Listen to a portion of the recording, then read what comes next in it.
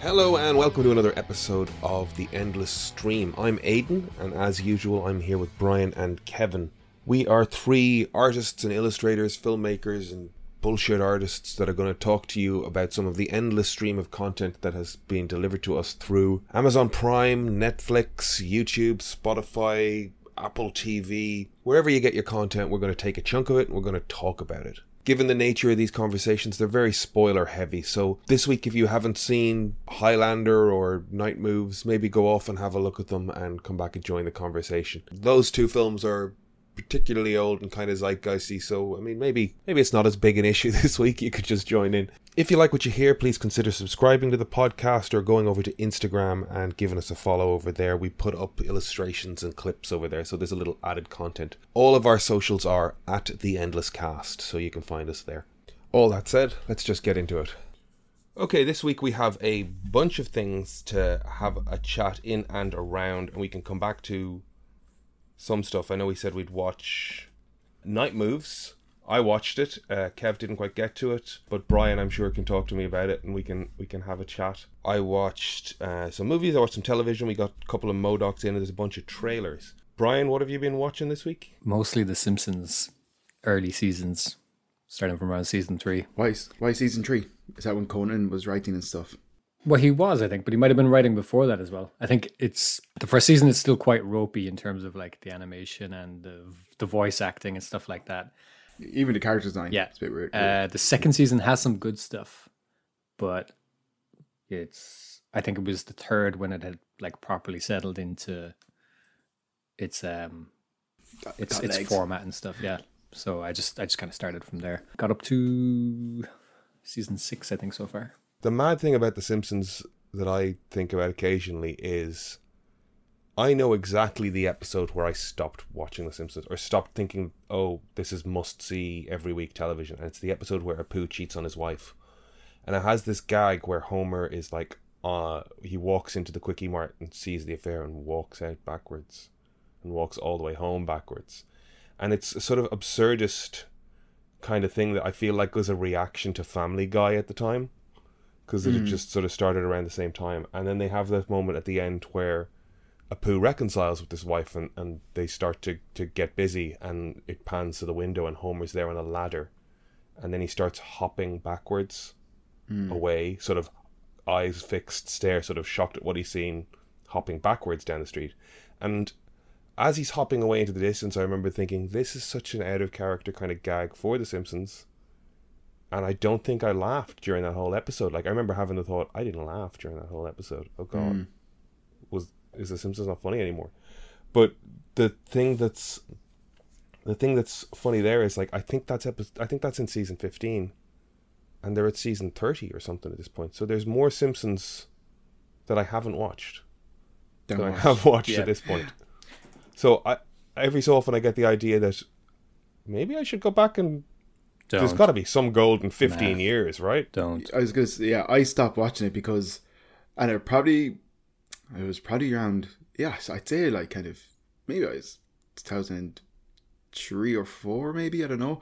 But it would have just been like, it just became what celebrity cameo of the week kind of thing would be in it, you know? And then the episode kind of being centered around that celebrity. And like, I remember Ricky Gervais being in it and Simon Cowell. I was about to say Ricky Gervais did. Yeah, now that's when I stopped. Strumming a little guitar. And, I'll put a bit of music out, going to seduce you, Marge. I was like, oh, this isn't funny. This isn't fucking... Yeah, that's when I stopped, to be honest, because it just became so big. It was just celebrity cameos every week, you know? I think anyways, that's why. It was still quite silly and absurdist early on. It just delivered it in a very different way. I was kind of surprised how early on that, I completely agree with Aidan. There was a point where it was definitely trying to ape Family Guy a bit more. But that's not to say it didn't do a lot of those type of jokes already. It just they kind of deliver them. They structure them in a lot better way, you know. Yes, they make much more sense. Even though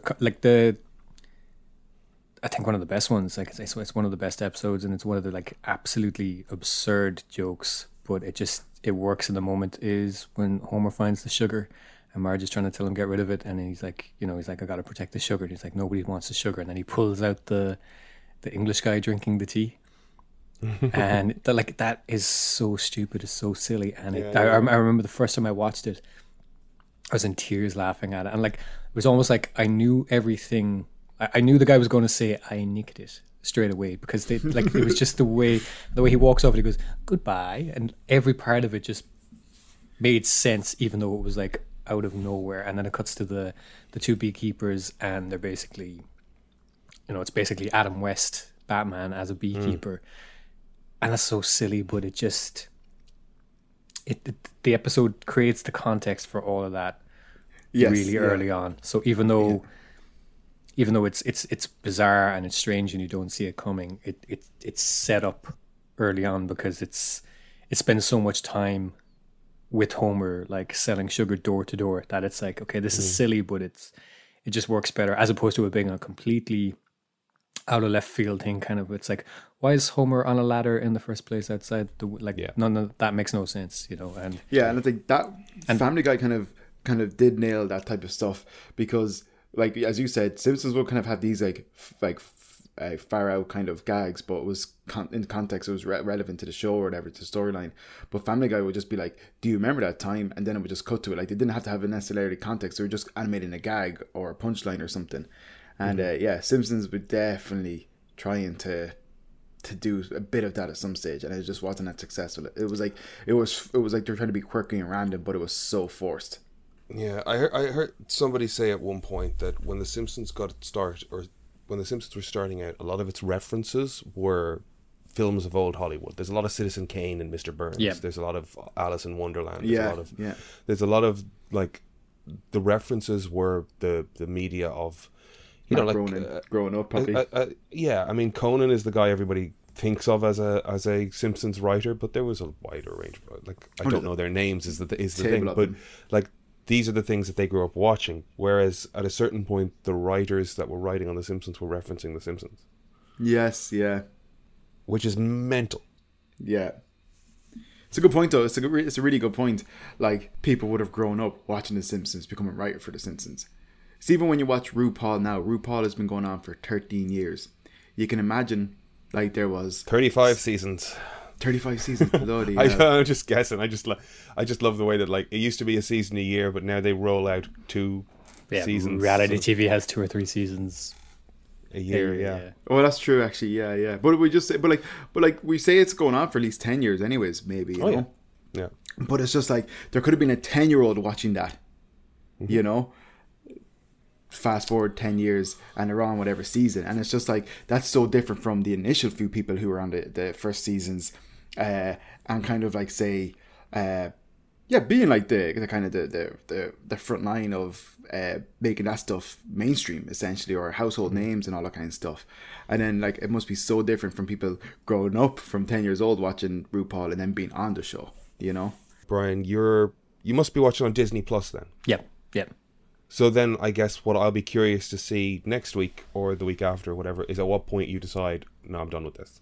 Yeah. Like, where is the line? Off the top of my head, like, I feel like it started to decline a bit kind of from around season 9 or 10, I think. But the one I remember specifically deciding kind of, and it might have happened sooner, but the one for me, I think was season 13. And not only was it not funny, but it was like aggravating to watch, was the Scream a Pillar episode. I don't know if you guys remember that one, where there's... I remember the little thing screaming. Yeah. It was something on the...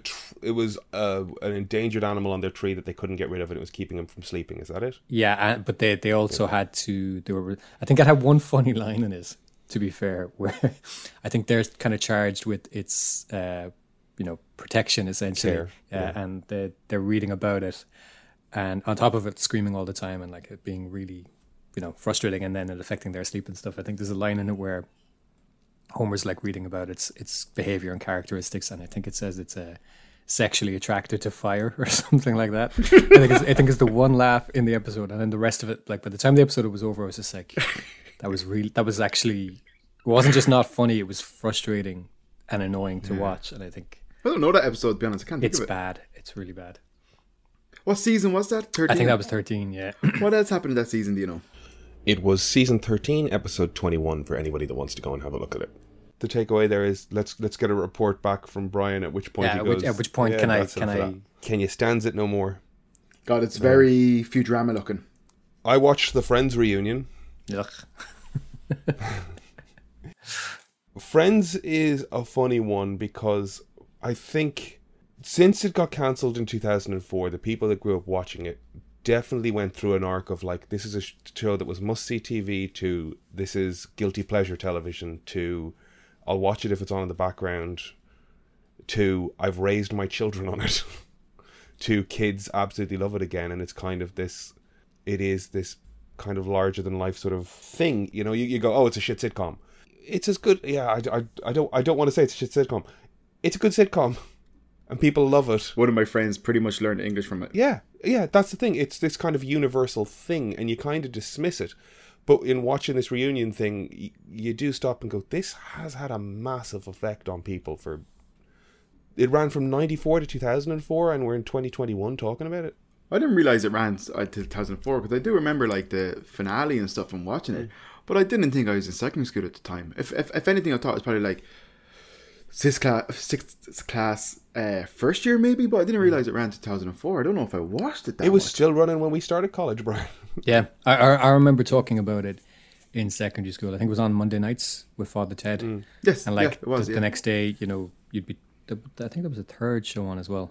Scrubs was on around that time as well. Yeah, and there might have been a panel or Irish panel show as well, like maybe Don't Feed the Gondola or something like that. But or the Blizzard of Odd. Yeah, there was some. But I just remember the next day, you know, talking about Father Ted and like new episodes of Father Ted and Friends, and being a fan. But I stopped being a fan before the show was cancelled. I think there's a point where it just really again, it was aggravating to watch. The characters were caricatures of themselves. Like they really pushed everybody's kind of defining thing to the limit. Yeah, like Ross got so much more ridiculous. Ross was painful to watch. I know people find that pivot line funny, but I was just I remember watching that episode when it was new and just That's kind of early going as well, though. You know.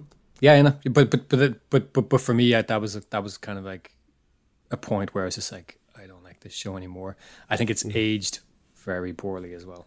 Like I would have thought it was quite funny before that, and then going back and watching even those earlier episodes, it's aged quite a bit.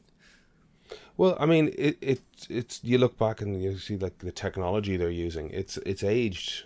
But not. I mean, yeah, not just in that sense though. I just did a lot of the type of humor and stuff. But I'd say the same thing about Seinfeld. Like I was never a huge Seinfeld fan, and by the time I was watching Seinfeld, I felt like I was watching something that was decades old. And when I even go back then and watch, I mean, pick any episode anywhere, it's either again the technology or the style of humor is. I was never a big fan.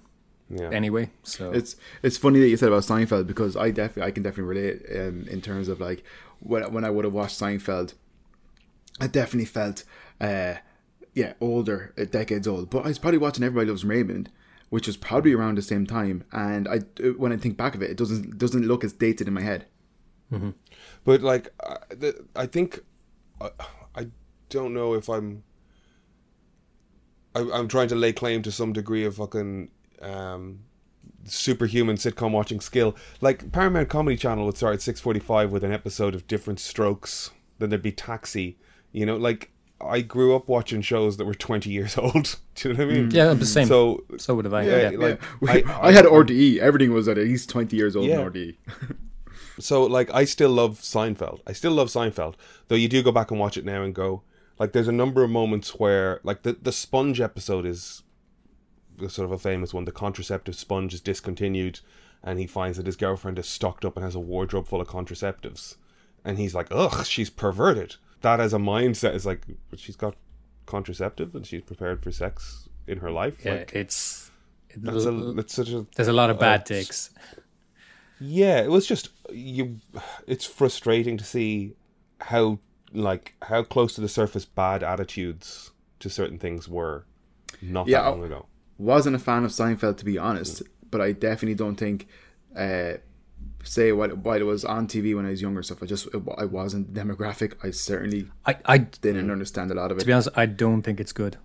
Like, I think it's aged a lot, but I think even watching it, it's a lot of it is derived from dated stand-up comedy anyway.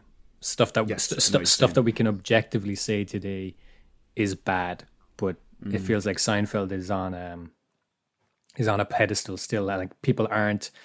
I don't think people look at it with an honest, critical eye, because I think it's genuinely poor. Right. I'm going to pivot back to Friends because I do love Seinfeld. I'm currently watching it every day at lunchtime. I'm on season 8 again.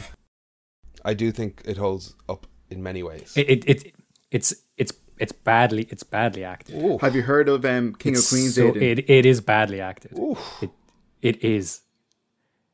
I'm going to bring us back really to. I don't want to get into this argument. This is an argument. It is badly acted. I feel like Seinfeld's. You cannot. I feel like Seinfeld's one of those shows where he makes a joke and he's kind of waiting for the audience to laugh at home on TV before he carries on. Like, there's a lot of ego there. I think the cast around him, I love them. And I don't think Jerry's a particularly good actor. And he famously said as much when he got an Emmy, which he said, proof positive that if you surround yourself with good actors, you can look like you're or you can fool people into thinking you can act. Like, I love Jason Alexander as George. They're Michael Richards. They're good. Well, we can't even talk about him. He kind of let himself down, to say the least. It's that Kramer. Yeah, Shitbag. No. You want Dreyfus is the best. Yeah, like I'm not saying they're bad actors. I'm saying that show is like watching. Or Dreyfus. Sorry. It's like watching people. It's like watching people do theater on TV. You know? Yeah, that's exactly it. They're waiting for the audience to laugh. That's exactly it. It's broad and it just doesn't work on camera, and it's. I mean, theater on TV doesn't look good because they're performing in a different way. Dreyfus is fucking brilliant, clearly. Like, Veep is. I love Veep. I hope she's in the MCU more. No, she definitely is. You don't stunt. You don't bring a heavy hitter like that. You don't stunt cast somebody like that and make a big deal out of their entrance. And she'll be in the Secret Invasion show. Or if you want a good sitcom, Aidan, I recommend King of Queens. It's far superior humor wise and acting. Can we just put a bleep over that whole sentence? I love King of Queens. It's great. I've seen all of it. Patton Oswalt, Jerry Stiller. I'm walking out. This. Bye, Brian. Hold on. Just to come back to the original point that this all came up from. Friends reunion. People gave it some shit.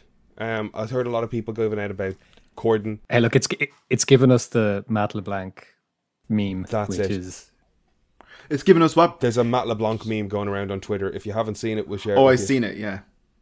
I've seen it. He's just sitting there talking about jeans. But I was going to say, I liked Friends when it was on. Nostalgic, not necessarily vibing on it so much in the last 10 years.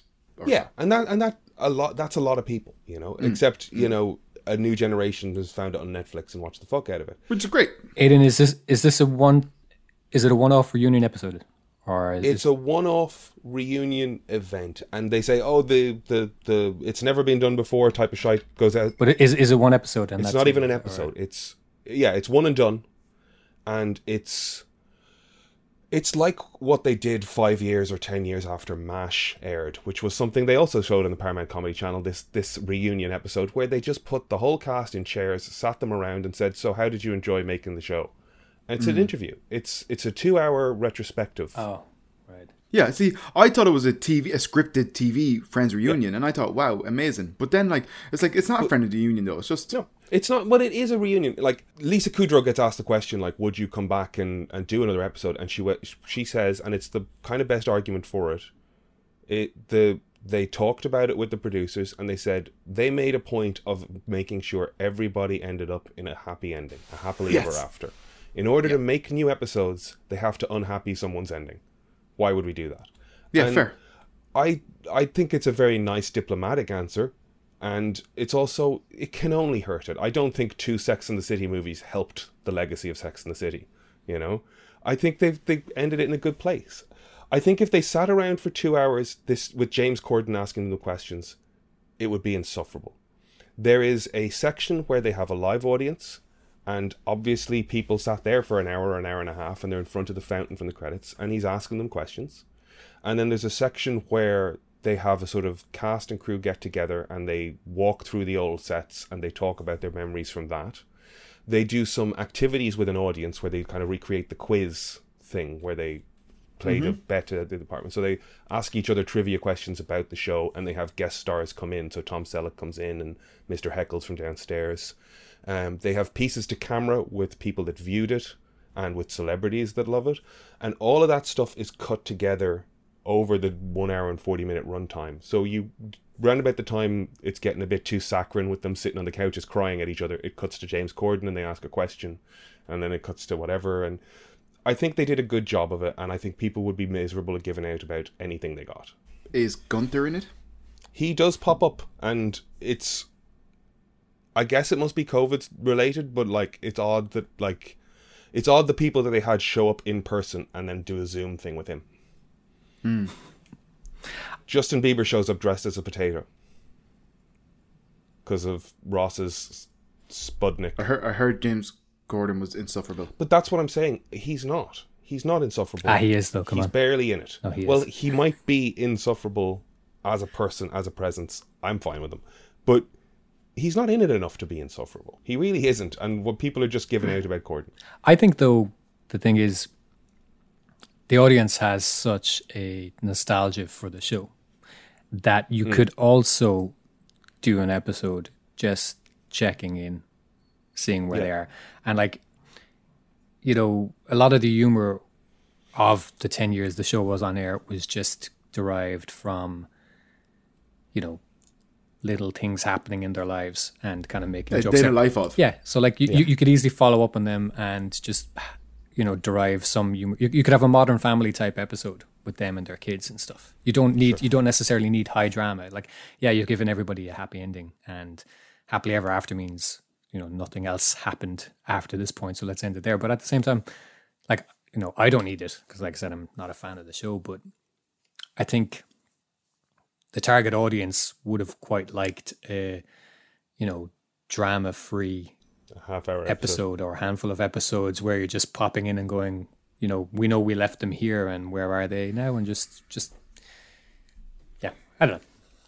Even if they did like little 3-minute bits, gags. Yeah. Like the show was cut with just gags. Sorry, Adam. I 100% hear what you're saying. It makes sense as well. I just don't think it'd be worth it. And I think if they're smart, they'll stick to their guns on this, because they did the whole thing where Lisa Kudrow sang "Smelly Cat," and it's like, Smelly Cat wasn't funny after the first couple of like the first time you heard "Smelly Cat," you're like, that's a funny, awful song, and then it became a thing, and it's like, by the time they've got a fucking like a choir and Lady Gaga singing it for 3 minutes in this thing, you're like, this does that actually happen? Yeah, that sounds awful. Yeah, that's what I'm saying. We don't need poor Lisa Kudrow. If they were to make a reunion episode, like an episode, we'd check in on Phoebe and she would sing "Smelly Cat," and we'd check in on Chandler and he'd say, "Could I be any more?" And it's just not worth doing, to me anyway. But that's the Friends reunion. Yeah, Emer and I were just like, we were flicking through stuff on TV the other day, and like kind of a trailer for one of the Sex and the City movies came up, and Kim Cattrall was saying to, like, or I think it was Kim Cattrall, I can't remember, but and I watched Sex and the City back in the day. I've never watched the movies. That has also aged horribly. Yes, it has. Horribly, yeah. But I was going to say, I watched it back in the day for reasons, and then Aiden's eyebrows, storylines, Aiden. It was good storylines. Kim Cattrall, but she said if you're jacking off to Sex and the City, no, it was a family show, you weirdo. Anyways, no, I was gonna say it was like it was a trailer for it, and she said, like, I think she must be dating some really successful rich person or something, but she says kind of like, oh, we can go to Dubai or something, and he says I could bring 3 of my closest friends and we can go first class and blah blah blah. It's just, you're watching it going like, that literally sounds like the plot like a 10-year-old would write for, like, you know, your dream summer vacation. And it's just like, you know, Mom says we can go on holiday, I can bring my 3 closest friends and we get to go first class. You know, it's just like it's a real flimsy plot. They're coming back for more episodes on HBO. Yeah, well, they must have buried the hatchet then, did they? Because Was there a hatchet between some of them? Really? Brian would probably know more than me. I think it was more that Kim Cattrall's character was probably the most popular character, but Sarah Jessica Parker was still like the star of the show, and I think Cattrall just wanted what she felt more she was owed, but then they tried to paint her as being the one blocking the whole thing from going ahead at all. So, and there was something to do with I think someone's passing and talking about it on Twitter or offering condolences on Twitter and not doing it privately or something. I can't remember, but there was like beef between Kim Cattrall and maybe Sarah Jessica Parker. I can't remember, something like that. Could be completely wrong. Could have been another one of my Kim Cattrall dreams. Can't think of her name right. I don't Kim Cattrall. Had a dream about McGregor last night. He's really mean to me. Whatever. Moving on. And did that work for you? Moving into I don't want to the touch news that. and trailers. I don't Met my expectations, to say the least. That's what He was an McGregor asshole. said, and then he slapped him in the face. He didn't fucking slap me. But the helicopter did come down and start firing bullets at us, so everybody scattered. And then I had to look for a dog. So in the news and trailers end of things, Oscar Isaac confirmed to be playing Moon Knight. I mean, did we not? I thought that was already confirmed. I mean, they showed training videos of them doing some fight choreography and stuff. Is that really from Moon Knight though? Like I saw thumbnails of him training, and I saw like the title said that, but I assumed that was some sort of just clickbait that they'd taken training footage of him from literally anything else, and then somebody said, "Oh, this is Moon Knight training." Like I don't know if that was ever confirmed like I to be. that. Okay. I feel like I double checked that at the time because it was coming from Isaac's Instagram account. It was coming from Isaac's Instagram account, and it had like hashtag, Sky. But isn't he? You know what I mean? Like, isn't he also playing Solid Snake in Metal Gear Solid? He lobbied because for the training. I think it's confirmed. It's your man who's doing Voight Roberts, Jordan Voight Roberts. Yeah, I never know. From Kong Skull Island Yeah. and Godzilla versus King Kong. I believe that's been confirmed. And like that training, to be honest. Was it the guy from the Terminator as well? Who? No. The guy who looks like an action hero version of Quentin Tarantino. Are we talking about the director? Oh, directors. I don't know. Yeah. Director's got like up until recently he had like a 3-foot beard. No, I don't know. But yeah, and like what I'm saying is that training could have also been for. That looks much more like Metal Gear Solid type training than anything you'd expect to see Moon Knight doing. I don't know. I just assumed it was bullshit. Moon Knight's also a mercenary. I don't think that's the route they're going with. Did you read the Shalvey run on that? I think everybody did. I read a couple of issues of it, yeah. I would have read it. I would have read Finch's stuff in about 05, 06, and then I would have sporadically read Moon Knight kind of say a few bits before that and Wear Out by Night and stuff. So, I mean, what I love this show to be is just like 6 episodes, let's just do the Shalvey run. And one in there is rescuing a kidnapped kid, and they just did the raid for the comic book. And it's just a fight up a building. And it's a cool comic. Very, like, nice, clean, just good layout. The fight flows it'd be strange for that to leak so far ahead of time, though. What? True. If that was footage. training footage, yeah. Like that's. I know what you're saying. Yeah, I know what you're saying. Yeah. Anyways, definitely in favor of him as Moon Knight. I think so too. Content with that. We had Craven being cast this week. Yes, kick-ass, right? Mm-hmm. Aaron Tyler something. Taylor. I think, or Aaron Taylor Johnson. The guy's a great actor. Fair. He's great. Yeah. Nocturnal Animals. He can do it. He's an asshole in that. It's a standalone Craven the Hunter movie. I'm not sure I'm into that, to be honest, as a concept. They're really Sony. I mean, there's been stories forever that Sony really wants to do Sinister Six. Yeah. So bizarre. It makes sense though when you think about it, because they've got one of the biggest characters in Marvel. But in terms of heroes, that's all they have. But then they've got this entire rogues gallery. and it's quite a famous, popular rogues gallery. So it makes sense to make stuff out of those properties. That's something that makes perfect sense. What? It's just a phrase. Oh, they really want to. I don't think they really want to. I think they're going to make use of the things they have available to them. I think they wish they had the Avengers. You know what I mean? But that's what I mean. Like they that's what they have. They've got Spider-Man, but then they have his entire rogues gallery. You know. Yeah. But you have to. You're forced to. They're making a Spider-Woman as well, though. They're making Spider-Woman as well. Yeah, like Olivia Wilde is directing Spider-Woman, isn't she? Oh wow. Well, she broke Jason Sudeikis' heart. So. What about Did she break his heart? Yes. What Do they about have 2 kids together? Yeah, she's with Harry Styles now. I mean, that makes sense. Fuck you. Fuck you. I think they're going to do a spider silk thing as well, I believe. So obviously Sony must have some sort of thing that kind of like any character had debuted in a Spider-Man comic is they have the rights to, right? Mm-hmm. Yes. Do they have the rights to the Punisher initially appear in Spider-Man first? Well, they sold. Who made the Punisher movie? That was Lionsgate, wasn't it? I did hear, and I don't know if it's true, but I only heard it this week, and it makes sense. The end of Spider-Man 2. Or Tobey Maguire or Andrew Garfield? Maguire. Okay. The end of Spider-Man 2. Tom Jane's stunt person from Punisher is in the last frame of Spider-Man 2. And the idea being was that it was supposed to be Tom Jane in the shot because they wanted to set up a Tom Jane Spider-Man for the next film. But essentially there's a character in there who looks exactly like Tom Jane's Punisher, and it's because it was played by his stunt person, and the point was to set up a Spider-Man Punisher movie. I'm gonna look into that. So I wonder, do they own... Tonight Kev's going to dream about Tom Jane being mean to him. He looks like Christopher Lambert. No, Tom Jane would never be mean to me. You shut your filthy mouth. But I guess if...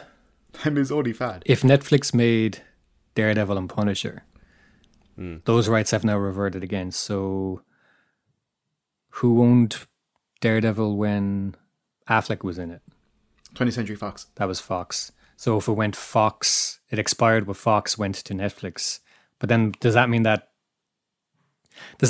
Thomas Jane was with, or like Thomas Jane's Punisher, was that with Sony or was that with Fox? Because that reverted to Netflix. Well, no, it reverted to Marvel and then they sold it to Netflix. So who hasn't now? So, but my question, what I was kind of leading to, we just assumed that Sony owned the rights to Spider-Man and any character that has debuted in a Spider-Man comic. It's the same as 20th Century Fox was with X-Men. That's why they used to start introducing like characters that they had planned to use in X-Men storylines in other books, so they weren't necessarily debut characters in the X-Men universe. So if they wanted to use them for other stuff, they could. It could have been, say, X-23, for example, could have first featured in a kind of Avengers book and then would have been in a X-Men storyline. So I'm just thinking, if Sony have a similar thing where it's like any character that was debuted in a Spider-Man book, what character would you like to see instead from the Spider-Man canon? Yeah, like kind of like, because I'd imagine the Destroyer the Destroyer was in Spider-Man, but I don't know if he debuted in Spider-Man originally. He probably didn't. He was probably more post-war.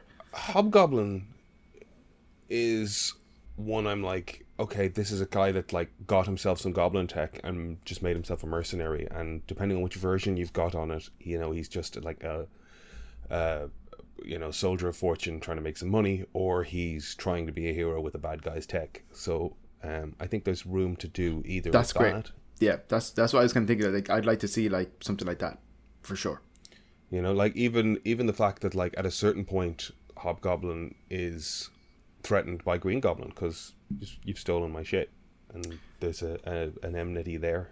Didn't one of the websites report this week that Willem Dafoe potentially could be the villain in the next Spider-Man movie? For is it No Way Home? No Way Home. Yeah. Well, the story is that they've brought everybody back for some sort of cameo. I really think what this film is setting up is taking Tom Holland out of the MCU. That's why it's called No Way Home. I think I that don't like it. I think that's the point. No. I mean, if you look at the fact that what they've established with WandaVision and that the Doctor Strange film is called Multiverse of Madness, and Doctor Strange is going to be in No Way Home.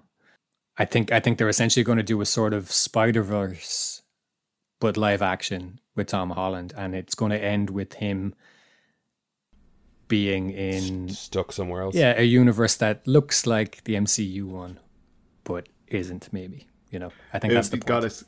It's going to end like the Spider-Man cartoon in the 90s. It's going to have a Madam Web thing that just Yeah. goes nowhere, Fucking hell. I remember that as a kid. That feels like Sony fucking it up. But Pretty much. But Disney are just like, we're going to do our thing. We're going to make it we're great. taking our good ball luck. and going home. Yeah.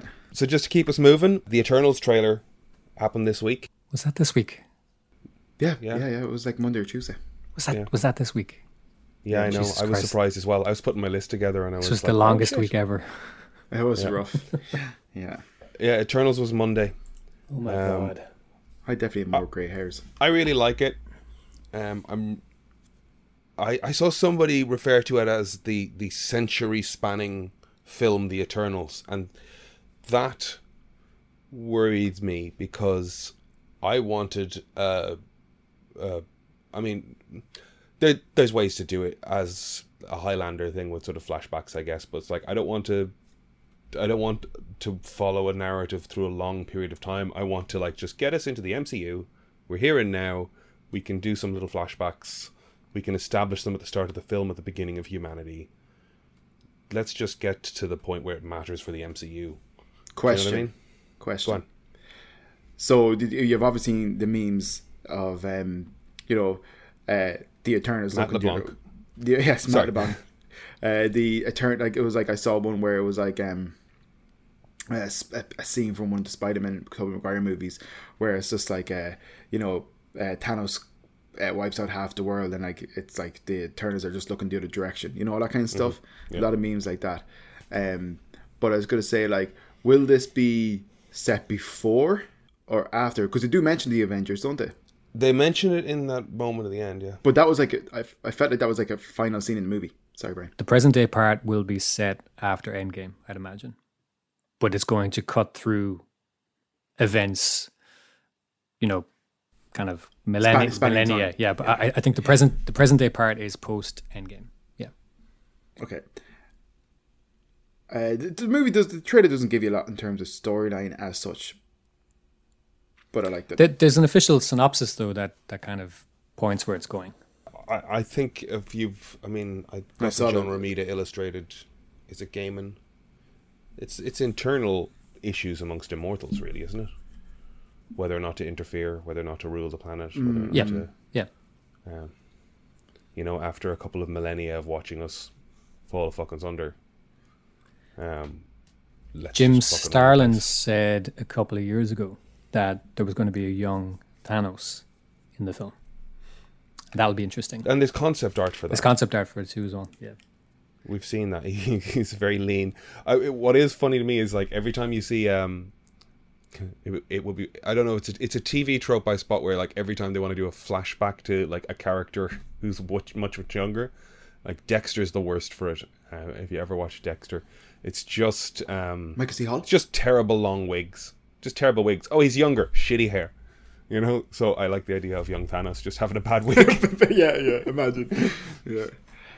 Look, Eternals, I'm up for it, I don't know, like, I've definitely have, like, and I'm rewatching, like I said, the MCU and stuff, and I love it, I really do love it. Even like movies that I previously would have kind of said were stinkers, it's like I actually going back kind of appreciate aspects of them a lot more, and I have a lot of faith in these movies. I think it's quite funny that when they first said they were going to make this, we were all like, why? Like, we don't want this. Like, who? Yeah. Like, they've picked such a C tier kind of obscure. Yeah, and then we kind of heard they were casting them, and we're like, okay, I mean, that cast is kind of cool. And then we saw some concept art, and we were just like, we're still kind of saying, why? And now we're so starved for I know, for any kind of MCU stuff. We're like, give it to me, I want it now. It kind of it's played out very, very well for them in the sense that it's been delayed twice, and people have gone from kind of saying,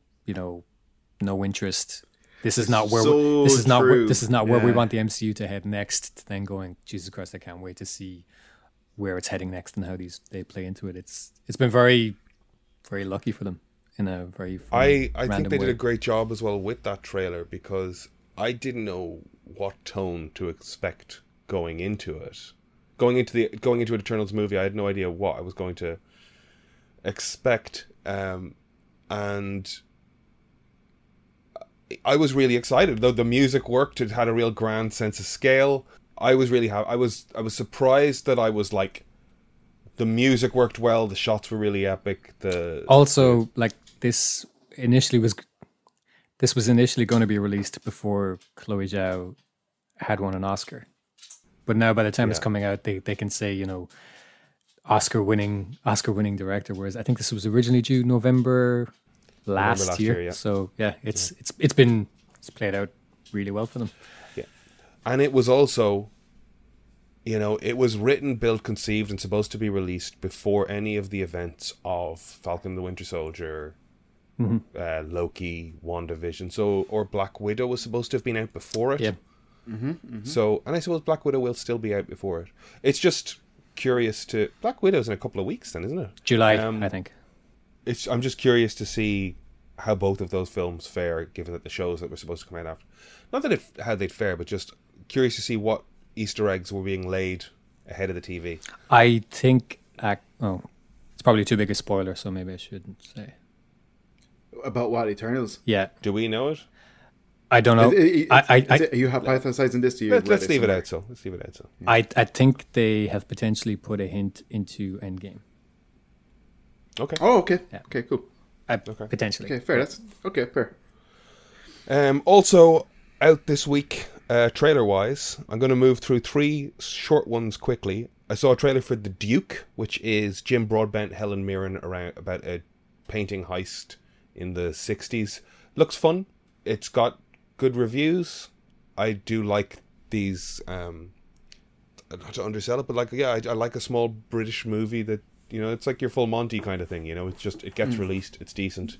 I like that cast. Like he's a guy who decides to steal a painting of one of the royal family and ransom it back to the government for money to be donated to the war widows, veterans, pensions charities. And then, like, you can see very clearly from the trailer, there's a trial around. He clearly gets caught. And What's it called? What's the Duke. The painting Duke, of the Duke gets stolen, and they're trying to decide whether or not he's a criminal or whether or not he's a social change activist or whether or not he should be.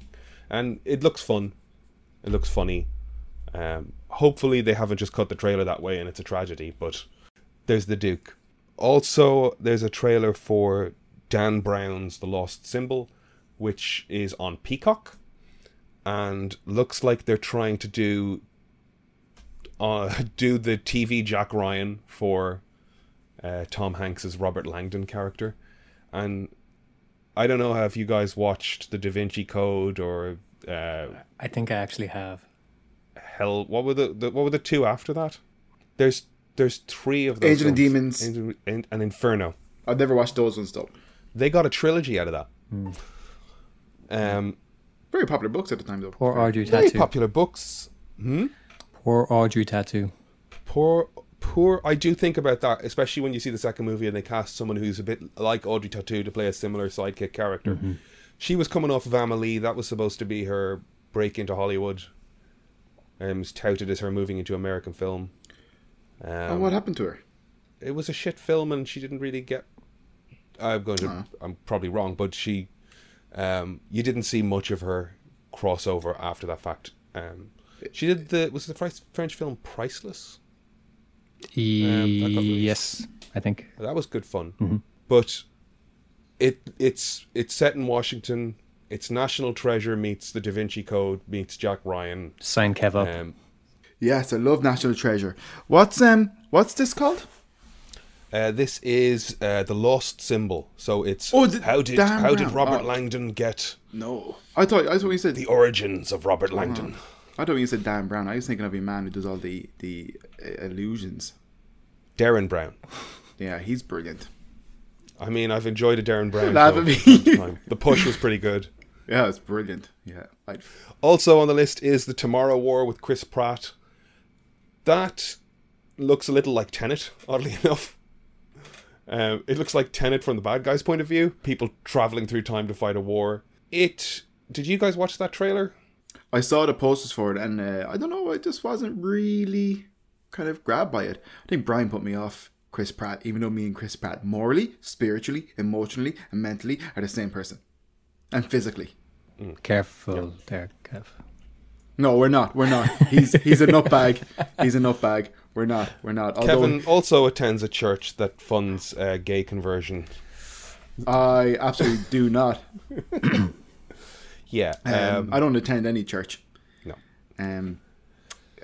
But I was going to say, he did offer his truck to help people move, I think, at one stage. That was kind of nice. Yeah, look, I don't want to get into the pros and cons of Chris Pratt. Let's just talk about the movie. That was a joke. I will forever remember walking into the art and hobby shop to buy some paints when we found out that him and his first wife had broken up and he was with that Schwarzenegger person. Yeah. I heard the two girls at the counter going, "She's after stealing Chris Pratt from her, the little bitch." I was like, is this... What's her name? Kathy Schwarzenegger? Is this her fault or is this Chris Pratt after... Yeah, I think it's... to be honest, like I like Chris Pratt. I think I like Chris Pratt when he's acting and stuff. He's just like, he's like a kind of a Will Ferrell type of character in terms of he's funny. I like him. Blah blah blah. However, like, and I don't know anything. Brian does tell me stuff, and to be honest, when I saw the trailer for it, I was like, meh. Like, or the poster for the War Tomorrow, I wasn't really too keen. Just whatever. Yeah. But I was gonna say, when he did leave, because it was some what was his previous wife's name? Something Mia. Anna Faris. I did think that was so shitty, because it's just like, she was good enough for you when you were a B-lister, and now you're this A-lister and you're off with bloody, Schwarzenegger's daughter. And I just think, like, it's a big reflection of him, to be honest, than anything to do with that poor woman, I don't know. I don't know. You never know the ins and outs of a person's relationship. The issue we would have with Chris is his political and religious associations after the fact. This movie looks like fine B-movie sci-fi fodder. It might be good fun. I will probably watch it. The thing I was going to say was that it has Edge of Tomorrow. I just sent you a screenshot aliens. That when I first scrolled on YouTube and saw the trailer was posted, I could have sworn it was Tom Cruise from Edge of Tomorrow. Wow, yeah. Damn, that's crazy. Yeah, it doesn't even look like him. It's this weird. It is odd, isn't it? Yeah. I don't know. Maybe it's a stuntman and they've face replaced his head on it. He looks like a little bit. He looks like a mixture of Luke Evans and. He finally remembered Luke Evans' name. Yes, He's always got Luke Evans on the brain. I Luke love Evans Luke and Tom Evans. Yeah, we know. We know. Yeah, I know. Luke Evans and also my other kind of man crush. It's like I have like one, like, oh, I have a man crush. I have many. Your man Patrick. Oh God, why can't I think of his name? Evil guy in Aquaman 2. Night Owl in Watchmen. Patrick Wilson. Yeah, he looks like a mixture between those two. He always looked a bit like Patrick Wilson. I've seen there's even, I think it's the screenshot or poster with Jennifer Lawrence and him for Passengers, and he looks like Patrick Wilson on that. And I think Patrick Wilson is in a movie also called Passengers, but it's about something different also. I do like Patrick Wilson. One of my favorite lines in Kimmy Schmidt is when Titus gets drunk, and I think it's Josh Charles from The Good Wife, and Titus, after getting drunk, and he gets more and more masculine, and he just says something along the lines of, I can't remember how, he says something, and it's like, "You Patrick Wilson looking motherfucker." But he says it with such like animosity. Titus is a brilliant character. Oh, he's phenomenal. Yeah. The aliens suffer from the Edge of Tomorrow aliens thing to me, where they're just like amorphous mess of tentacles that you can't see what the fuck is happening. And I was watching this trailer thinking, it reminded me of just CG special effects allow for such complexity that sometimes clarity gets lost. And less is more. If you think about the practical alien horde of non-human monsters that people were fighting in Starship Troopers, and how clear they were in terms of their silhouette, Those are like those soldier ant monsters that had this clear, like hooked look to them. Like they were very clear, very threatening, very alien looking creatures. Whereas Edge of Tomorrow and this, by the look of it, is just a knot of tentacles, and it's like it's hard to. Yeah, I do think it's to Edge of Tomorrow's detriment that it does that, but you could also make the case that Edge of Tomorrow really isn't about the aliens. It's about the loop and how he keeps learning and adapting. But I do think it is a weak point, but I think it was also not the focus of the movie. And I think that's why Edge of Tomorrow gets away with it as well as it does, is that the aliens aren't the focus, it's his experience of the war. Yeah. Speaking of Edge of Tomorrow, Emily Blunt is obviously amazing in it. But her husband, John Krasinski. Yep. Jack Ryan. He said that Robert Langdon, Tom Hanks' Audrey Tattoo. If he had been offered Mr. Fantastic, he said, hell yes, he would love to do it.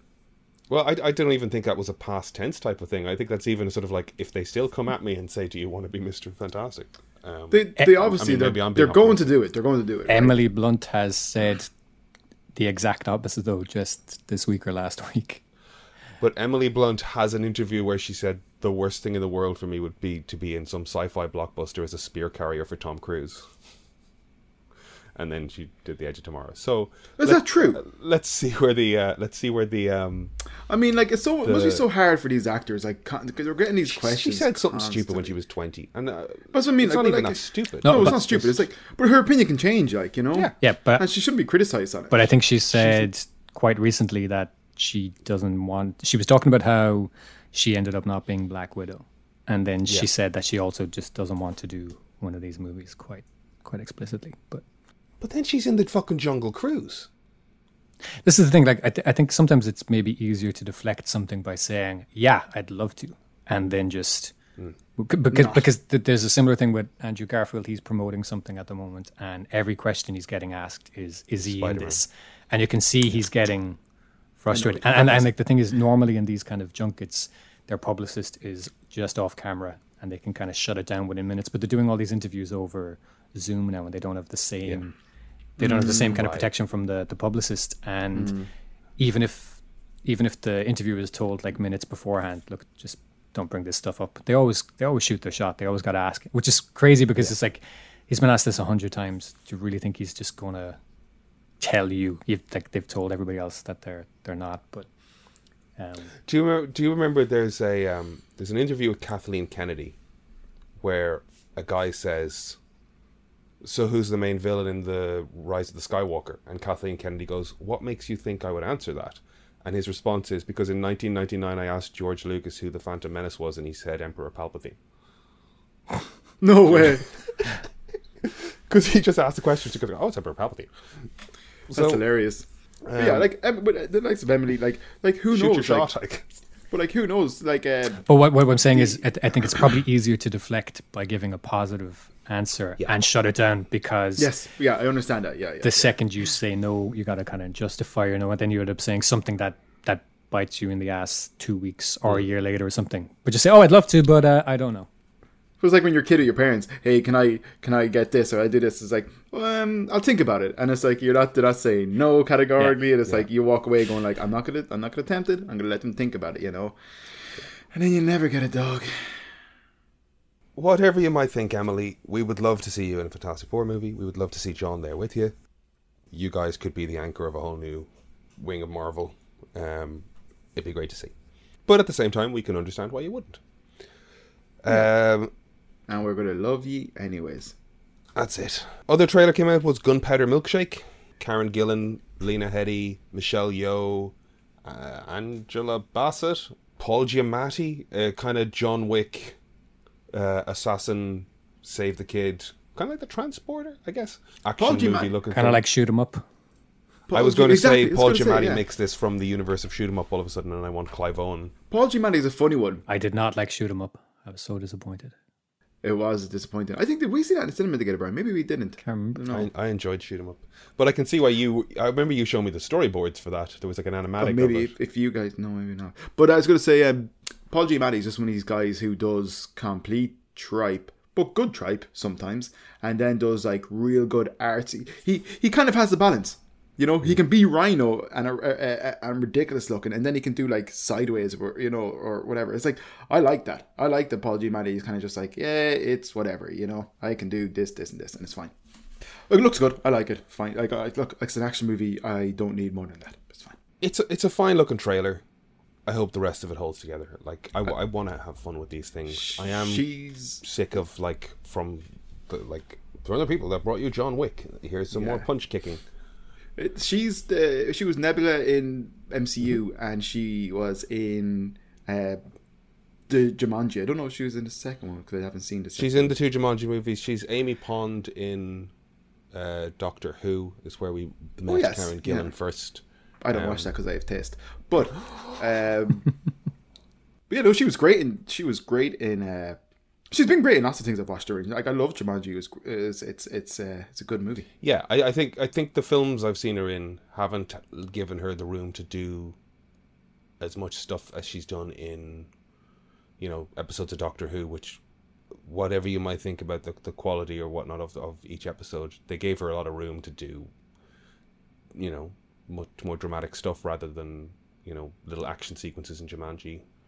As part of an ensemble, you know what I mean? I'm trying to. Am I making myself clear? I guess like she was able to be featured a lot in something like Doctor Who over 3 seasons, whereas you become part of an ensemble in something like Guardians of the Galaxy and whatever, and you don't necessarily get your time to shine. So hopefully this is this for Karen. But she was very good in MCU. But I think, but I think she proves that she's a really competent actor. I think she's great. But yeah, I'm happy that action movies there's almost a higher pedigree now that they kind of have to match, because action scenes and things for so long were quite poor, and now there's this. It's cool that there's like almost this stable and benchmark for stunts, because there's this kind of stable and benchmark for stunts now, and what they need really is a kind of a plot or a premise that kind of matches up to it. It's got to be fun at the end of the day. Like, I think it really was kind of diminishing returns for Wick 2 and 3. I don't dislike them, but they're not the same. So I like the fact that we've got the potential for much better action sequences, but you still need a fun story. It doesn't need to be highbrow. It just needs to be engaging. Like nobody. Yeah, it needs to pull you in. One of the points, because nobody kind of falls into that as well. I've not watched it yet though. One of the points that you made to me, Brian, about why John Wick is as good as it is that Keanu Reeves has at this point spent 20 years basically becoming a stuntman who knows his martial arts, and he can be in such a high percentage of the fights, and they can do things with him and 3 other stuntmen that you can't do with him and Ruby Rose. It's one of the I think one of the things that really stood out for me was he's got an extended fight scene with Common, and it just doesn't look in 2, and it just doesn't look good because he can't do the same things in the scene because Common hasn't had the same extent of training, and and it's quite an extended fight, and Common's made out to be Wick's equal, and if that's the case, then it should be a high point of the franchise, and instead it doesn't compare to any single scene in the first film. And I think as well there was I'm going to look up his name quickly, but there's a guy that was he's a model and a stunt. he's in the episode of Barry where Barry goes to kill the guy, and there's a kid, and the kid is this little fairy. The Taekwondo guy. But this guy, he was a model. He's a stuntman.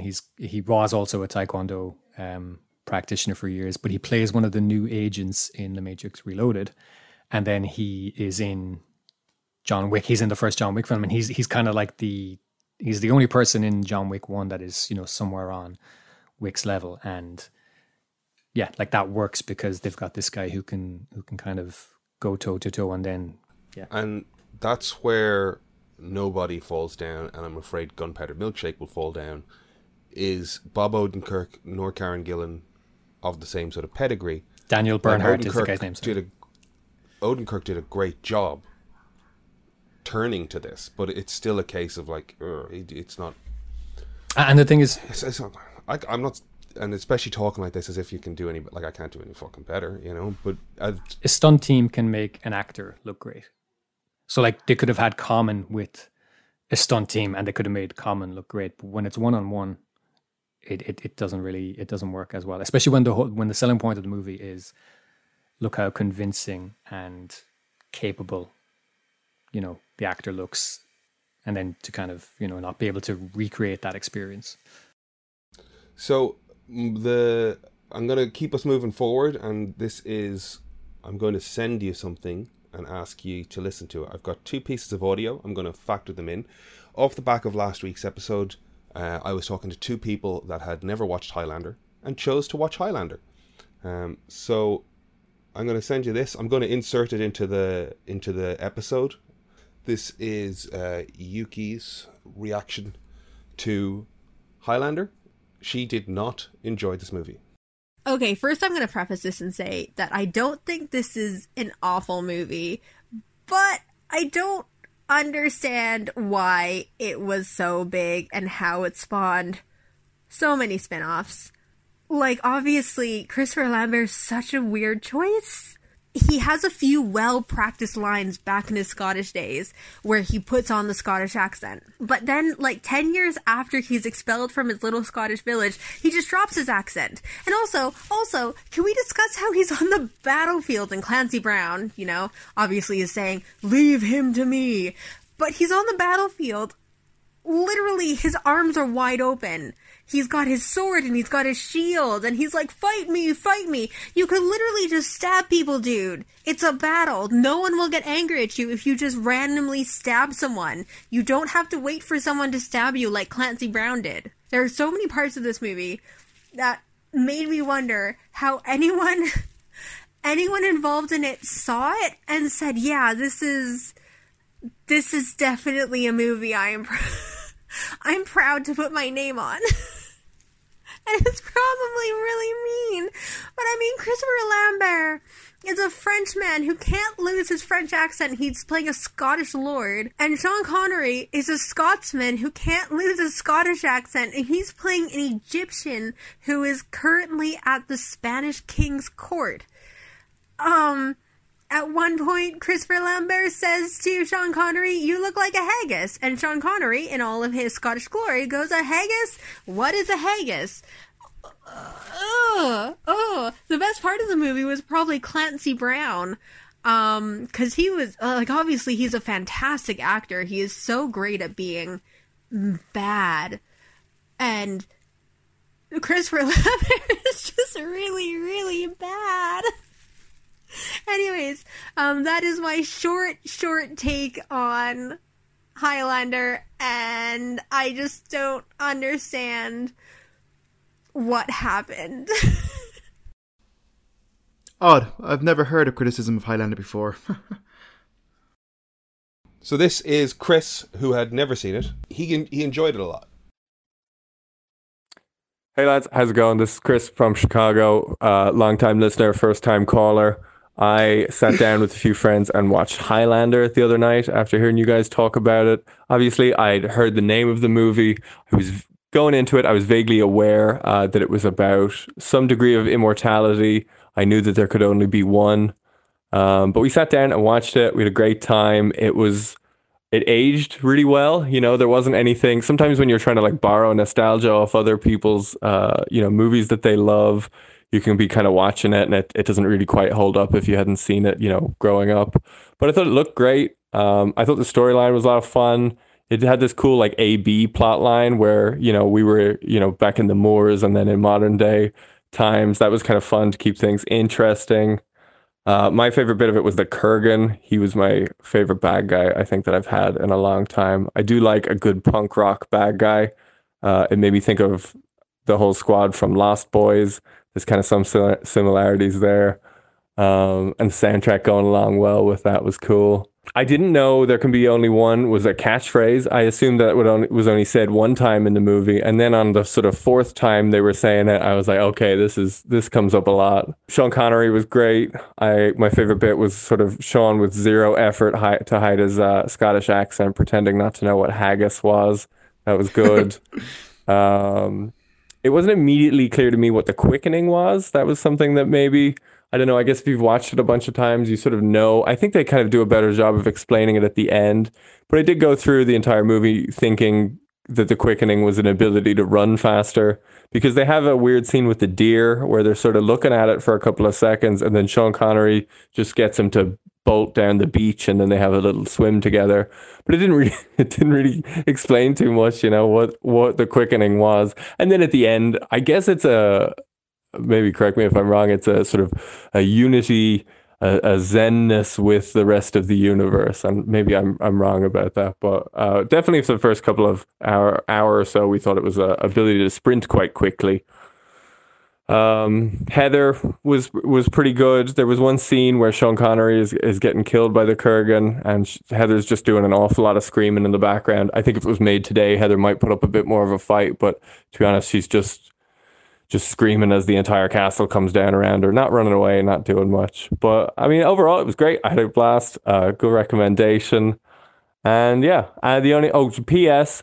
Fuck Speed Racer. I hate that fucking movie. Absolute waste of my time. Stick to your guns, Kev. And yeah, if just because you can make an homage to that kind of level of anime doesn't mean that you should do it. I can't get that time back, but I appreciate the recommendation for Highlander.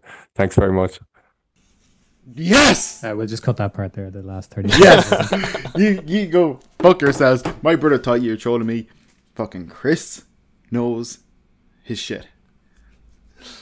Okay, so who wants to live? So we have two similar takes on the Highlander with similar points of interest. Do you know what I mean? Like, you could get, I guess, if you really want to tear the movie apart and look at the bad as bad, I guess you can. I will say this about the guys' opinions. Both of them, they're not wrong. Yeah, I guess that's kind of what I'm saying another way. I mean, yeah. I love Highlander, but it's definitely problematic in parts. And dated. The Haggis scene, there's no way they didn't know that this is fucking funny, having Sean Connery in a Scottish accent pretend to not know what haggis is. That's almost definitely a very knowing joke. Yeah. It would have to be. Even if they didn't know, he would have said, guys, this is a bit absurd. I'm clearly Scottish. I'm not making any effort to mask my accent here. We're in the Highlands and I'm going, what's haggis? So, like, yeah, they absolutely know. They'd have to. I had forgotten about the scene with the deer on the beach. That is an odd moment, and I do remember thinking, like, what is the implied power or oneness with nature that an immortal has that we don't, or something, like, what's he training him to feel there? I think it's more kind of the quickening is shared, like, kind of, it's a force of nature, isn't it? That's probably what it's implying. I don't know. Well, like a quickening is a sort of a sensation, a feeling. So, like that. Thanks to the guys for actually watching Highlander and sending us their opinions. Although one, not wrong. Like, that's what we want. We want the discussion. Like, so, what do you think it is about Highlander that made it connect to the point that it expanded out into 5 movies, 2 TV series, cartoons? I think something that you can't really ignore is nerdy white guys. There's a sentimentality to it. There's a romance and a sentimentality to it that people quite like. That there's a big crossover appeal there between, it's quite tragic where he's got this kind of ideal happy life at the start, and kind of loses it all. Like, there's a romanticism to all of that, and then to watch him throughout the ages to kind of save a young girl's life, and then in the present day for her to be older than him, but to effectively be his daughter. Like, there's a kind of a tragedy. There's a very romantic tragedy that is kind of weaved throughout the whole thing, that, like, regardless of how absurd or silly the film gets, it does have this quite relatable sadness to it that I think I know when I watched it the first time, I really connected. I was quite young when I saw it, but I really connected with it. I was like, that's really sad, and that, like, maybe it's overly sentimental or stuff, but people can sort of empathize with that. I think that's part of what keeps it grounded in a way, almost. As silly as the concept is, that's something that we can all imagine, that sort of loss, that kind of sadness. I think that does actually help. The pros and cons of immortality, isn't it? Yeah, I think, and it's probably the first time we were faced with that. Yeah, I think that is something that people can connect with, you know. And I think that that kind of Celtic era of the movie and stuff is on par with the likes of Rob Roy and Braveheart. It's excellent. Yeah, there's stuff in there, like, as you say it, and make me think about it in a little more in-depth and less glib way. Like, when it's one film released and you're looking at just the one, before anything else that comes after it, the concept of immortality, the presentation of it as if it's a double-edged sword, I don't know that we'd seen that previously. You've got the Queen score as well. Like, Queen they must have been at their height in 86, right? Yeah, because it would have been around at the same time as the charity song thing. Live Aid. Yes. There's the element as well of, like, that song is just that question, who wants to live forever? And you're sitting in a room going, like, everybody in their heads like, I want to live forever. And this thing is going, no, you don't. And here's why. I'd live forever. A guy will come at you with a sword. No, I'd live forever if I could get my kind of consciousness transported into a robot body. There is, as you say, the sadness thing as well of, like, there's definitely a scene where I'm trying to remember the movie where Christopher Lambert meets another immortal on neutral ground, and they have a chat, and they're just sort of like, we don't want to kill each other. Why is this still going on? Why are we doing this?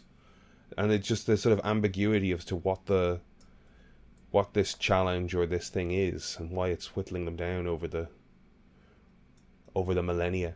Would you be upset at all if he was involved in the? I know it's a remake, but if he had some sort of little cameo or something? I wouldn't be upset if he had a cameo, but, like, what would that be? Would he be the old man who helps run the shop and that he met as a boy, you know? Like, but that brings us back to the conversation we had last week, where it's like, I don't want a beat-for-beat remake of any of these things. Take the concept of immortals with swords and do something else. I think a big part of the success is, I mean, you could sum it up in, you know, a few words.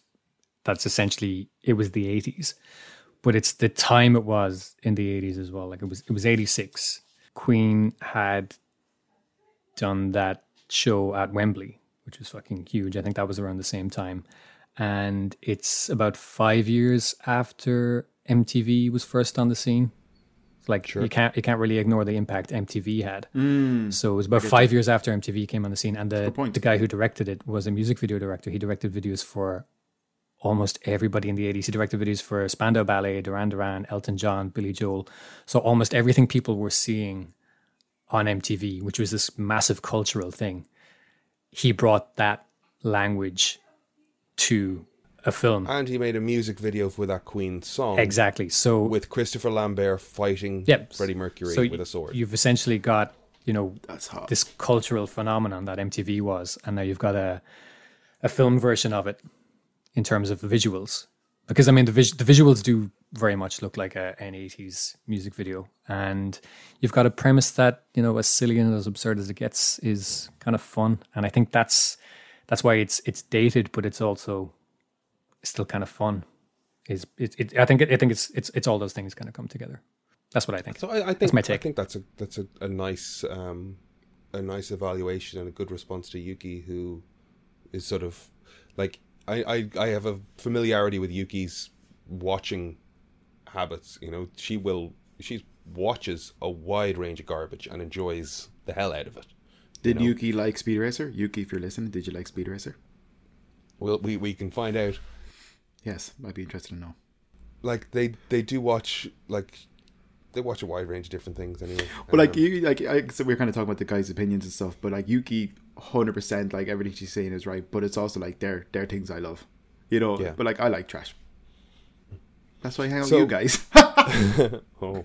Well, then that kind of brings us very naturally onto Mark Wahlberg's trailer for Infinite, which is very Highlandery. It's very Highlandery.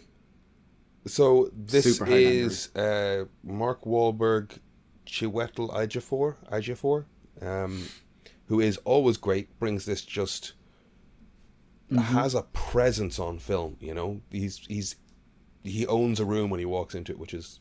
Especially if you're an interrogator. And it opens with him interrogating Mark Wahlberg, trying to kickstart some latent past life memories through personal possessions from dead people, I guess. There's a samurai sword on the table. It's clearly got some Highlander vibes. This is you are an infinite. If you can tap into your past lives, you can do this, that, and the other. I guess the question is that a there can be only one immortal kind of thing, or is it like a what dreams may come kind of reincarnation thing? Well, the thing with the past life items, like that's a sort of a Buddhist kind of thing, in that like that's how they determine when someone's been reincarnated, is that they'd present you with a few toys from your childhood, and then so that's where it's kind of getting that thing. Yeah, I think it's associated with the selection of the Dalai Lama. Yeah. How many movies do we have to watch where Mark Wahlberg carves things into his torso? Has he done that before? Fear with Reese Witherspoon. She plays a character called Nicole, and he carves her name into his chest. I mean, 2? That's too many. I don't know what to think about this trailer, other than, because there's not a huge amount in it. We've got somebody who's, I guess, our antagonist. We've got a protagonist. We have the concept of immortality, or at least reincarnation. And then I don't know what the movie's going to be about. Like, it's just interesting that the Highlander is in the cultural mindset again, or Highlander-like things are popping their way into Strange, yeah. media with Old Guard as well. I do like, kind of obviously Mark Wahlberg. I wouldn't be the greatest fan of him maybe outside of the movie world and stuff. I do think though he's cleaned up his act a lot, However, what I would say... Exactly. He's cleaned up the perception of his act. Yeah, probably. He's still the guy who wants his criminal record expunged so he can become a cop. I think he's an asshole. He's cleaning up his nice. He's cleaning up his act so that he can become a cop.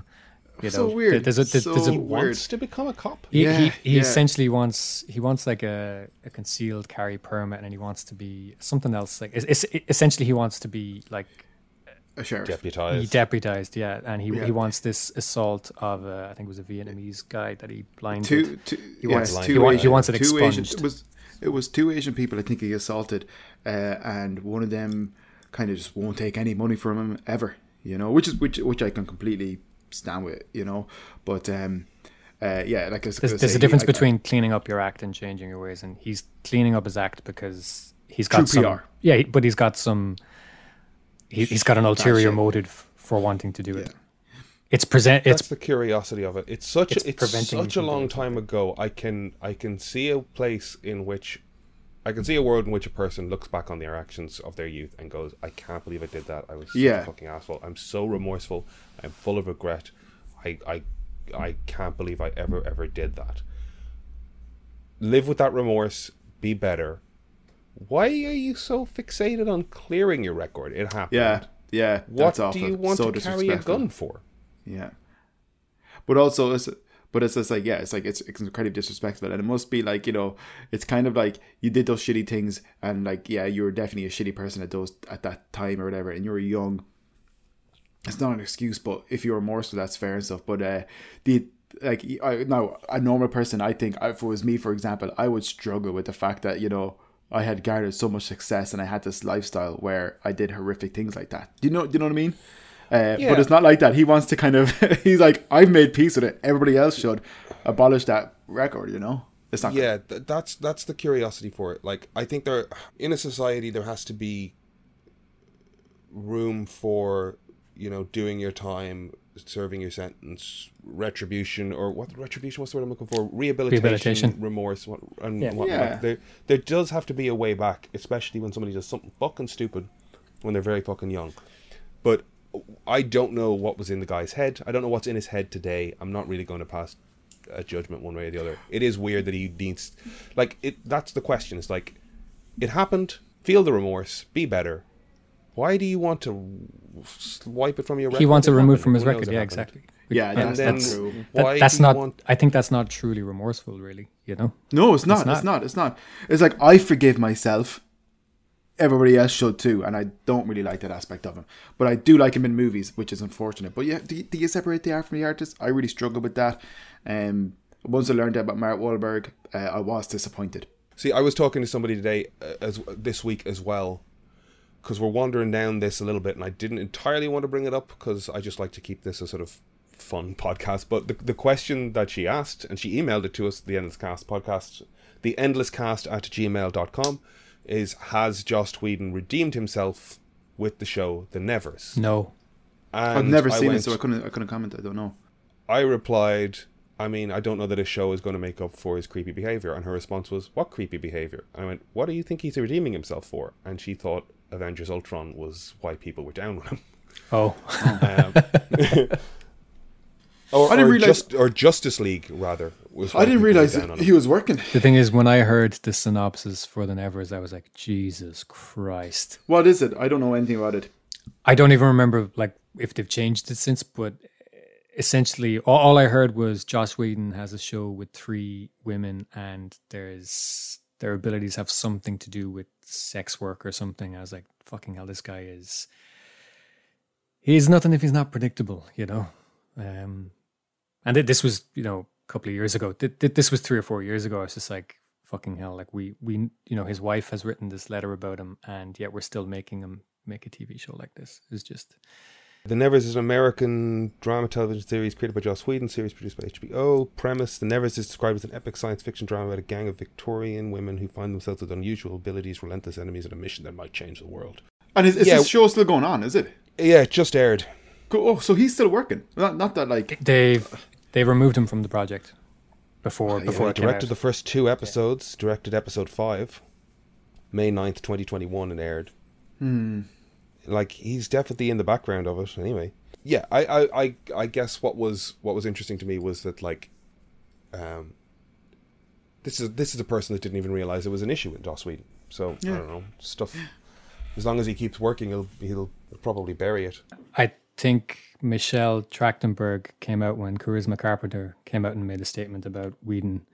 So Trachtenberg would have played Buffy's younger sister. I'm not sure how old. I'm not sure how old she was when she was on the show, but she did say a couple of months ago that there was a rule: Joss wasn't allowed to be in the same room as her alone. So that's so weird. Anyways, oh god. His wife came out years ago and said how unfaithful he'd been throughout their marriage.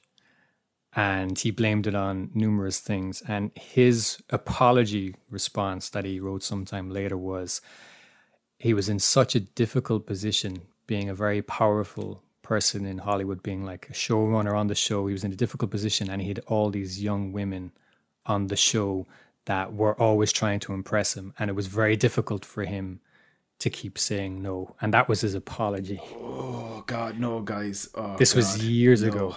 So no, that's fucked. Absolutely fucked. This is a response he made public himself. He was like, he apologized for his behavior, and he was like, he had no excuse, but it was very hard. And it was something to the effect that it was very hard to say no, to having. I think he even used the word possibly. Like, I think he even used the word like an ingenue, that he'd have these young women that wanted to get close to him because he was the showrunner or he was the writer or director, and just how hard it was for him in that situation, which is just, awful. Fuck him. I watched Those Who Wish Me Dead with Angelina Jolie, just moving the story directly on. Directed by Taylor Sheridan. The guys, he wrote, I think, Sicario and... what's the TV show? Yellowstone? Yellowstone. He's co-creator of Yellowstone. Okay. It's fine. It's a smoke jumper. You know, the sort of people that parachute into forest fires to fight fires in the Pacific Northwest of America. Angelina Jolie has been through a trauma where, you know, the fire got out of control, and so she's sent to spend a season just in a fire watch tower. Meanwhile, like a witness protection family are being hunted by Aidan Gillen and Nicholas Holt's hitmen. Every time, you know, I'm always happy to see Aidan Gillen sneering his way through movies. He's great. He's always just, yeah. He's Aidan Gillen. He's Aidan Gillen. Aidan Gillen. He's one of those actors I don't like because he played a horrible person. You know, that kind of way. It's like it's Yeah. transferable. Yeah. I just love that you never know what version of a pirate he's going to be playing that week. Yeah. He's just snarling through movies. But it's so weird because I loved him as Carcetti in The Wire. I thought he was great. And then everything after that, he developed this sort of pirate snarl. And it's like season 3 of Game of Thrones. Louis Walsh was his manager, and Louis Walsh told him he needed a hook. And he took it literally, and he's got a peg leg to go with it. Yeah, yeah, exactly. Yeah, he meant to pronounce your R's or something. Somebody had a theory that, you know, the character he's playing in Game of Thrones is this kind of social chameleon, that, you know, he's this kind of low-born person that now finds himself kind of, yeah, it was just a fun theory that, you know, is he putting that much thought into it, and that, you know, he's Changes his speech he's pattern this with different different- person to all these different people at different times, that he, yeah. And is it just, I kind of thought that's what he was doing, to be honest. He goes to the could north be- and he gets a bit more snarly. yeah, or is it just the fact that he, you know, his appearances were so intermittent that he can't remember what he was last doing? He couldn't keep you know? consistency. Yeah. Those Who Wish Me Dead. There's the hitmen, there's the kid on the run, and there's Angelina Jolie, and it takes a while for their stories to interconnect. Mm-hmm. There is a moment all before that where she's just chilling out in the tower, mind her own business, and then she notices a crackle in the air, and then she realizes, oh god, there's about to be a lightning strike, and she leaps off the tower and swings on a rope and falls to the ground. And I remember thinking, that's fucking weird. Why do they make a point of the lightning? Like, what does that even add to anything? And then 15 minutes later, when she finds the kid and goes, we'll go back and we'll call the authorities. They go back to the tower, and the lightning fried all the communication equipment. So now they're stuck on their own. It's like, you had to create an atmospheric phenomenon to bend the plot to that will. She could have just spilled her coffee once lightning struck outside. Oh god, it's over the radio.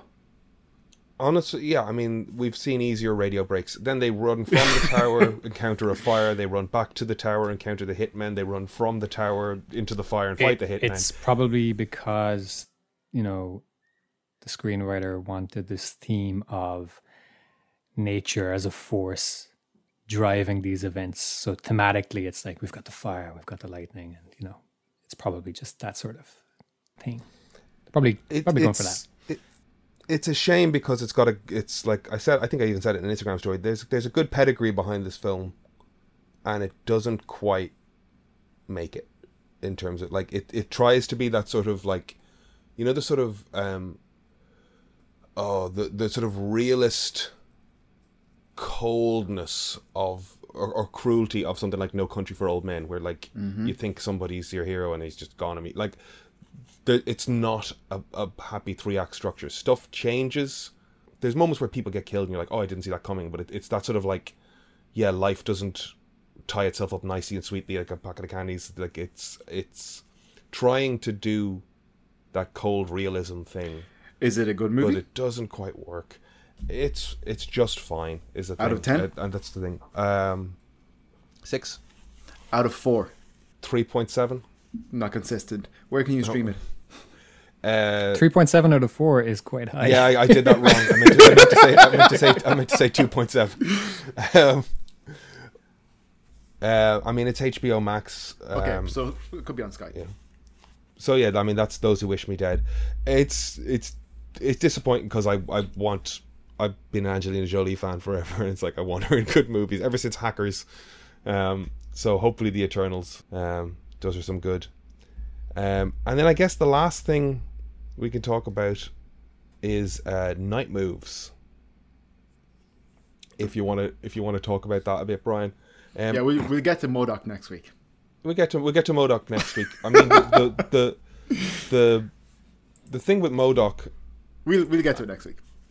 Yeah, so far 2 episodes in, there's not a lot to say about it. You know, it's just doing funny shtick. Hopefully, it'll build some character into it.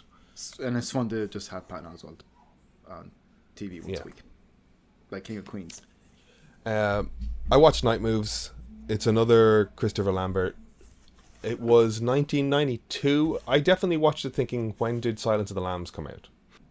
Does that make sense? Yeah. What's your relationship with this film, Brian? Like, you saw it a lot when you were younger, so tell me how you feel about it. I'm what you like about I'm it. trying to. Well, I mean, like I brought it up last week because it was, Highlander, Avengers, Endgame, chess. It was just making silly connections. I assumed more people would have seen it. I guess people hadn't. I think I would. I think I saw it because I'm trying to tell the short version here. Like, my parents would have been quite strict about like following, ratings on things. There was a lot of stuff that was probably like stuff like Tremors. I saw by chance. Like, I wouldn't have been able to rent something like Tremors because the cover was quite, scary or whatever.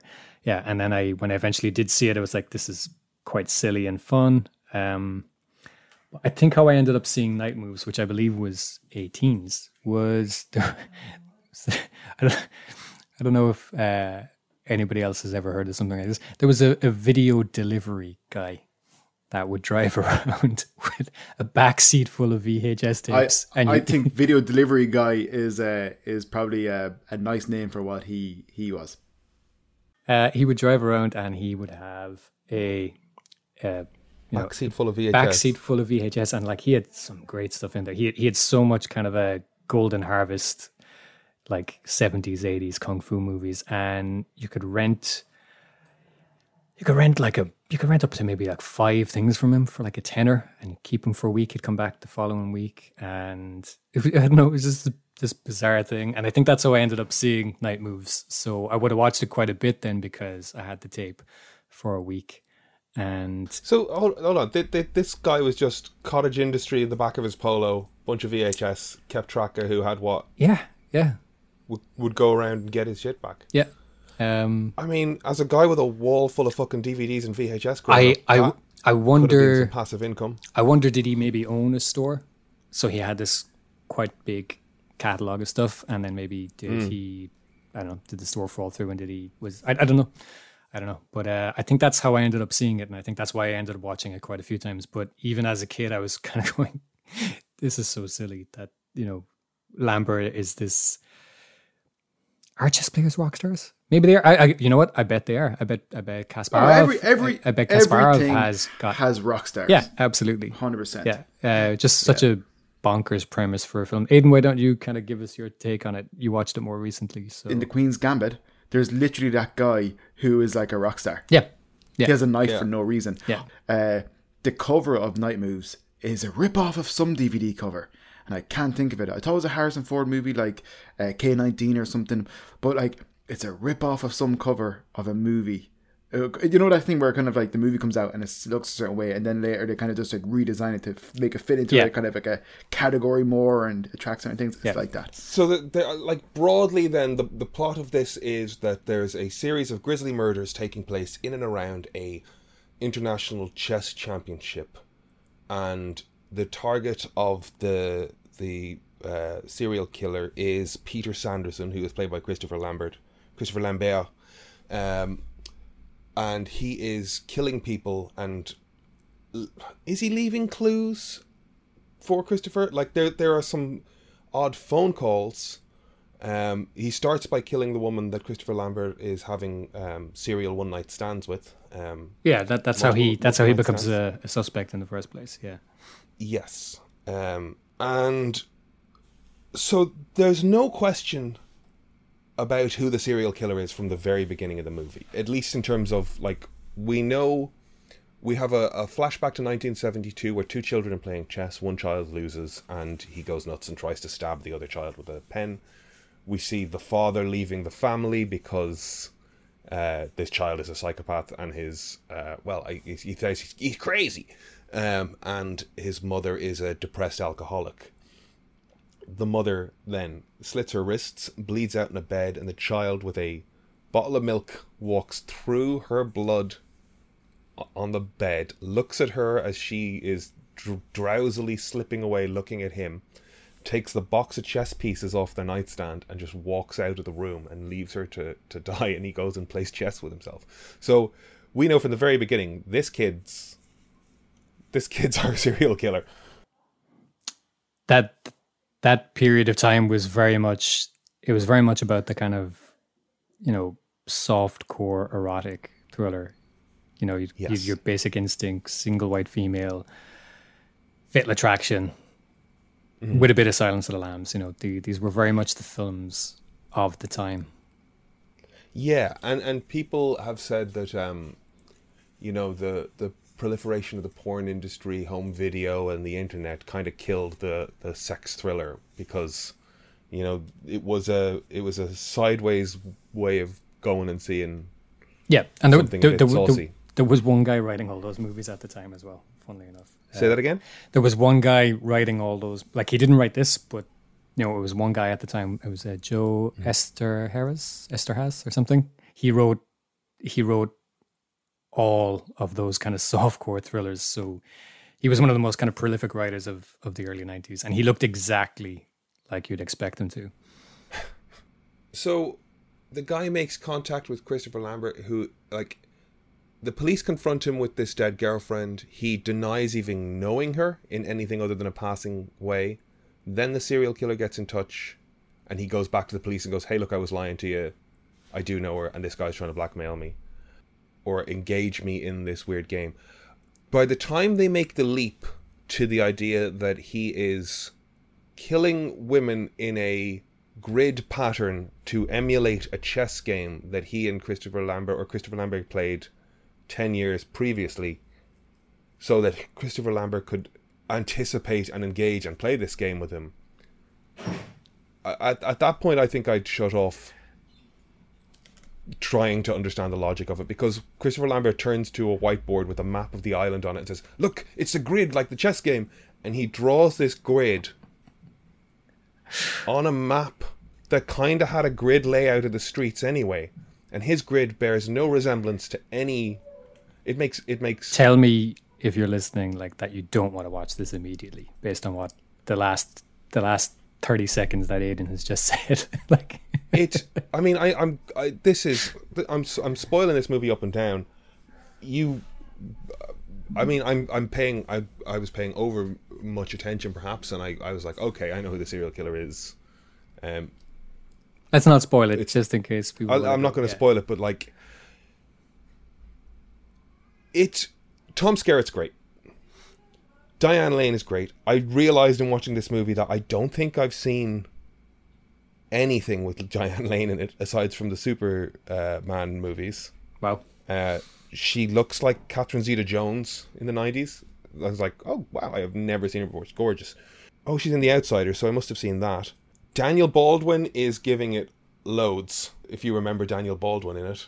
At one point he puts his gun to Christopher Lambert's head and like is threatening to shoot him because he thinks he's the killer, and it's like, you're going to lose your job for this sort of behaviour. You can't be a police officer, pull your gun, stick it in a guy's face. On the wiki page for this film, under the production setting, the last paragraph is, Daniel Baldwin later admitted to being addicted to cocaine during this time in his life, which may have helped his character appear to be out of control. And it's kind of obvious.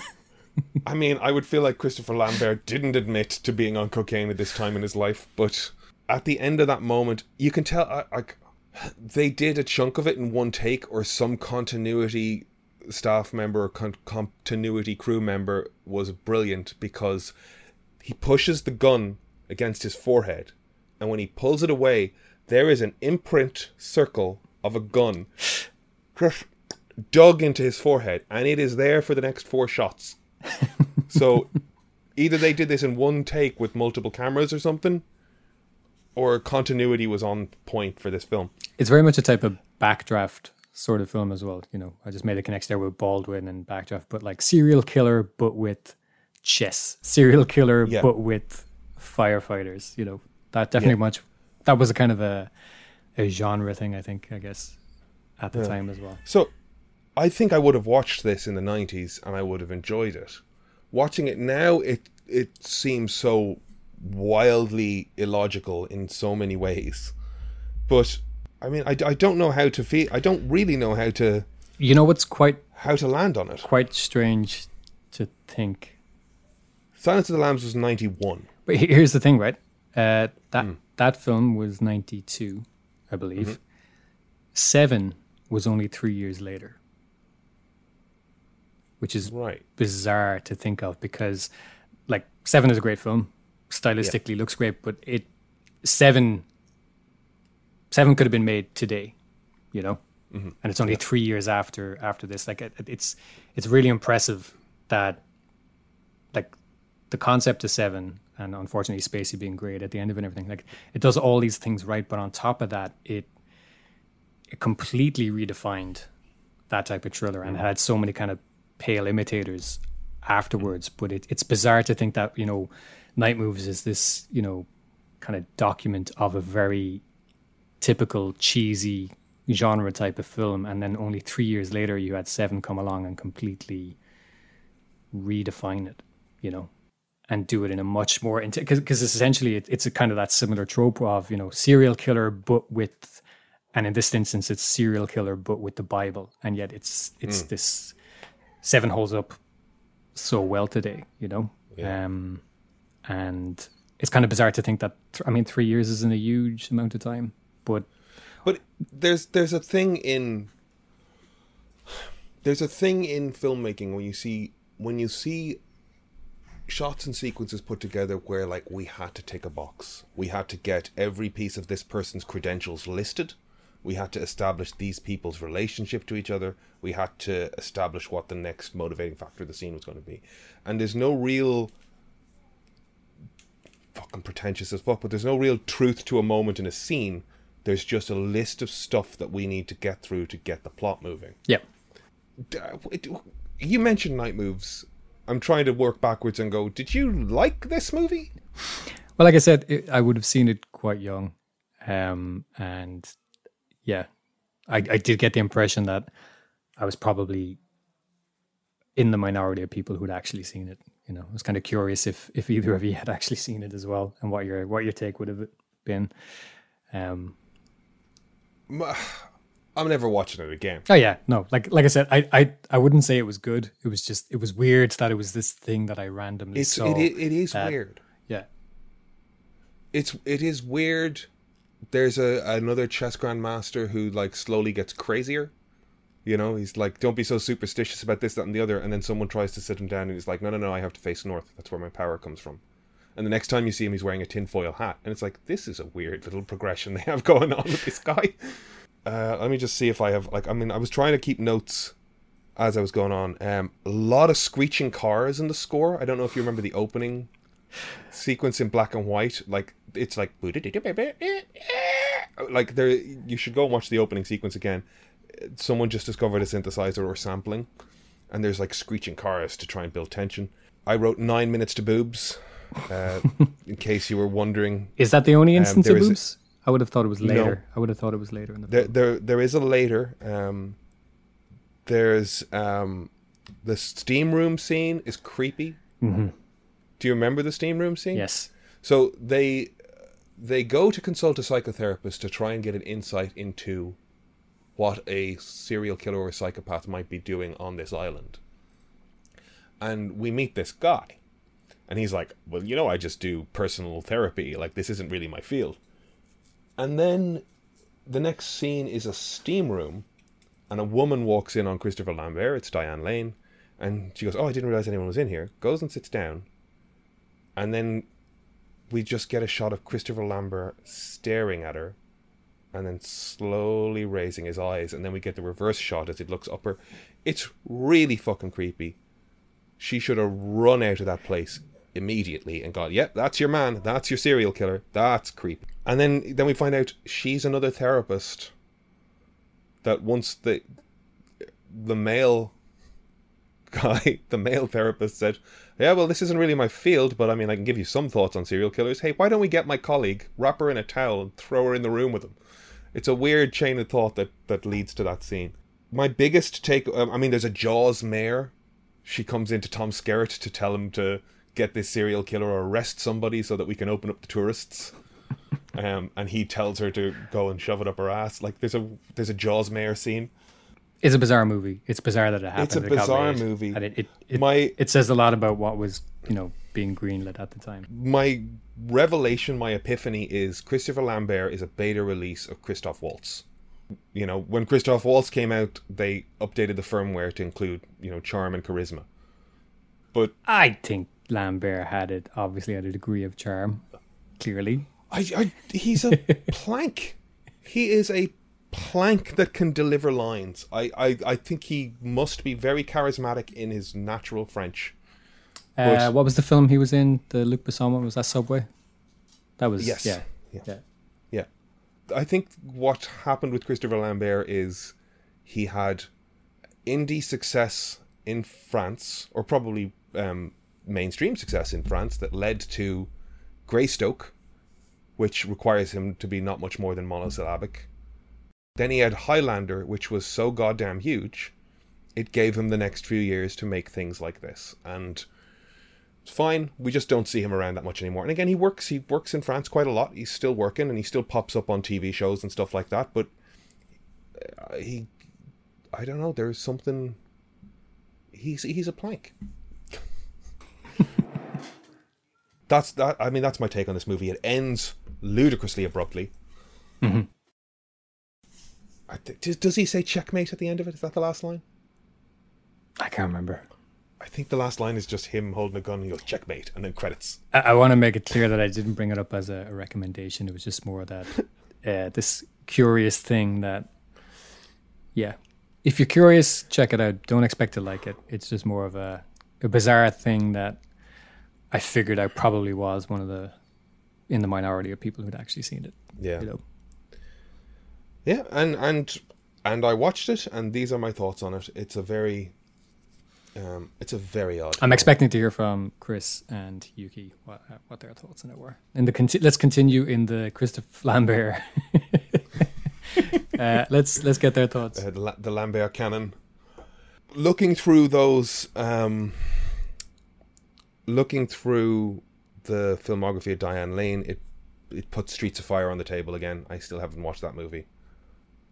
So I might go off and watch that. Other than that is my list for the week. Is there anything you want to address? Oh, specifically, I guess, one other trailer that we didn't mention that I did see this week was Last Night in Soho.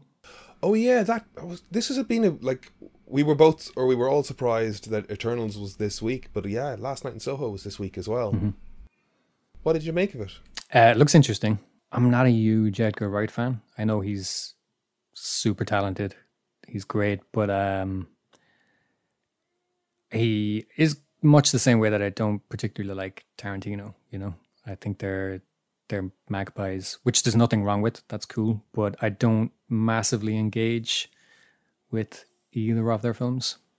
Do you think I when I'm watching a Tarantino movie, I feel like he's waving his references in my face. Yeah. And screaming about them. Mm-hmm. And when I watch an Edgar Wright movie, I feel like he's taking, he's using, and he's trying to add to it. Like, you can find them, you can point at them, you can look at them if you want. But I don't think of him in that same way. My take on the Last Night in Soho trailer, though, in just watching it, is it looks like a straight ghost movie. It looks like a straight like a Halloween horror movie. Yep. Which, we haven't seen him do, and I'll still check it out. There's no denying he's talented. I just don't particularly like a lot of what he's done. I was a big fan of Spaced. I was a huge fan of Spaced when it came out, but I think Spaced has aged quite a bit as well. I don't get and Spaced is Spaced is very much kind of like you're saying, Spaced is waving around the things it's referring to and things like that. And Sure. it's funny the first couple of times I watched it, but like I said, when I went back and watched it later, I was like, it's not that it's bad, it just didn't elicit the response that it used to. Yeah. And I think he's a very kind of clever clogs director, there's a lot of I feel like there's a lot of showing off and everything, and it's all great, it's all clever, but I don't really connect emotionally with this stuff. In terms of that, I would lump him in more so with a Wes Anderson than a Tarantino, or sort of a mix between the two. He's very referential like a Tarantino, but he's very stylistic, stuck in his own tropes like a Wes Anderson. Does that make sense? Yeah, but I mean, I think you could say Tarantino's stuck in his own tropes also, So his movies after Space, though, are Shaun of the Dead, Hot Fuzz, The World's End, Scott Pilgrim, and Baby Driver. That's those 5. I always think he's a lot of clout, but I don't know why. I like Spaced, but it was good, and I haven't watched it in years. And Shaun of the Dead are fun, but I think that's kind of because it's the combination of everybody from Spaced. Yeah, you know what I mean. I didn't like. I was surprised. I didn't like Baby Driver. I didn't like. Kev's on 1.5 speed. It's crazy. Am I? No, you're just talking really fast and short. I didn't like Shaun of the Dead at all, and I was really surprised because I was still a Spaced fan at that point. Yeah, I kind of hadn't gone back and checked out Space and kind of reevaluated it. But when I saw Shaun of the Dead, I didn't care. Like there was no point where I kind of was pulled into it. I just didn't enjoy it. And I haven't really enjoyed his films, That's a fundamental issue. Like, I listed those there to sort of see at what point you fell off, because they're all the same. But if you're like from the very beginning, it wasn't for me, then fair enough. Didn't get into them, I thought Baby Driver was decent, but like I've watched it once and I had no desire to watch it again, But also, Baby Driver should have ended at one stage in the movie, but then it kind of goes on like maybe twice more where it should have ended, But it's just like again, it's like Spaced, and then the Cornetto trilogy, as they call it. It's kind of like he's a lot of ego. I want to say not ego, but it's just kind of he's very sure of himself, and it's like I'm not entirely sure where that comes from. And he has a big following, but again, it's like You think he's like, very... Do I think he's very sure of himself? I think Edgar Wright does have a bit of a chip in his shoulder for some reason. That's my impression of him to a degree. Interesting. Because I don't get that. Like, I think he thinks he's highbrow. I think he's probably a bit snobby about his own tastes. Yeah. And he wants to do the things he wants to do. And he's not 10 films in at this point. Every film he's made has been his film that he's written and directed. And I do like Scott Pilgrim, though. I admire that to a degree if you can work within that system. It does mean longer periods of time between films. You know? I don't think of him as an asshole, or... I don't know if asshole is probably too strong a word if I said that, but I do think I think he's a little bit like... snobby might be a better term to say, but it's just like... It's like kind of... and I enjoy the Cornetto movies or whatever, that trilogy, but it's kind of like... It's like, at the end of the day, they're silly comedy action movies. It's not as if he's doing a Wes Anderson or Tarantino even to a lesser extent, but I think he probably does like to imagine himself in the same running as some of those more prolific directors, and it's like I don't know if he has the same resume. Okay.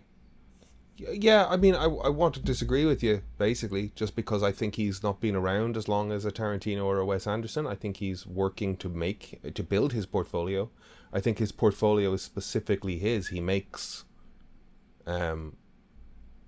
films that look and feel like an Edgar Wright film. I don't want to say action comedies. I like them. He tried to make his way into the... Like, there was a moment where he was going to, like, straight up Hollywood... You know, when he got involved with the Marvel and the Ant-Man end of things. I would have liked to have seen his Ant-Man. I know that's kind of a weird thing to say, but I would have liked to have seen his Ant-Man. But you see, I think there's an element of that's where Joe Cornish has kind of fallen down a bit. is like he made Attack the Block, and then he wrote Tintin, and has tried to get stuff working in the larger studio end of things.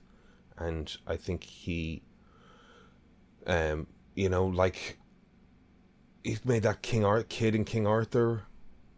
Not, what was it called? I thought Joe Cornish's Attack the Block showed such huge promise that I wanted to see something else from him immediately, and They're making a sequel to that, aren't they? but that's what it's turned into, rather than like another cool horror movie Yes, on a I know low what you're budget. saying. Yeah. 2 years after that, he got involved with Spielberg and got writing on Tintin and got connected to bigger projects, but those never manifested. And I think if he had done, I don't know, I mean, maybe he's made the connections that are laying the groundwork for bigger things, but like, I don't want a sequel to Attack the Block. Attack the Block ended beautifully. You know, it ended with like that enough open, like the first Matrix. There's an open question that you can fill in your own blank, and it's like, let's leave that there.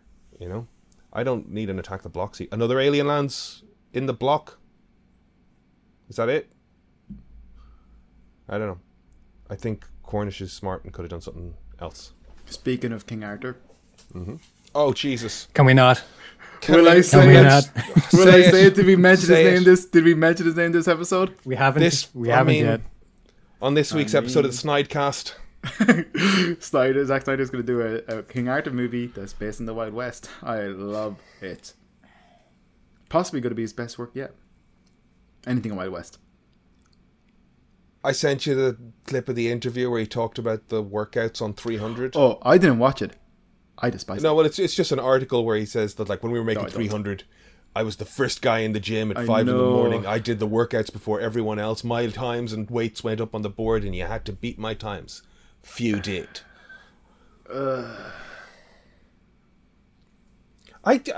Let's not get into it.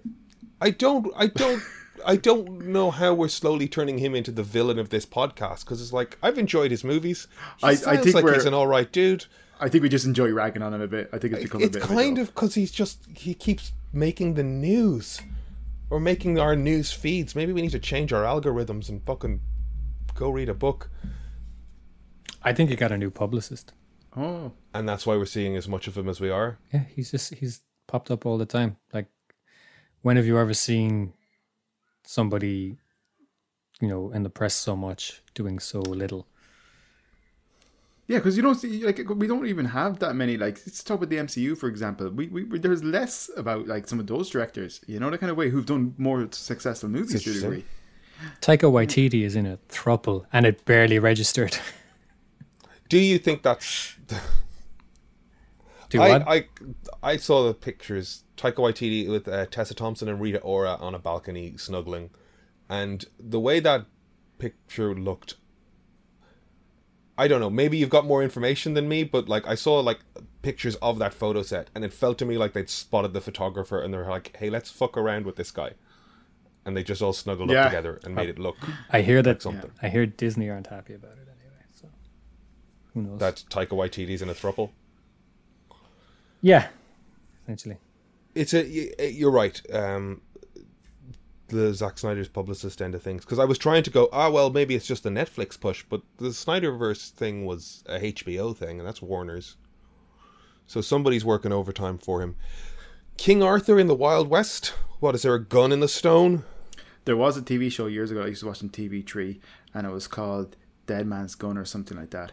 And it was essentially a gun that would be passed. It was an anthology, basically, of stories that were connected by this gun that would be passed on to different individuals and would have affect their lives in different ways. And it was great. And I like that kind of mystical Wild West type of stuff.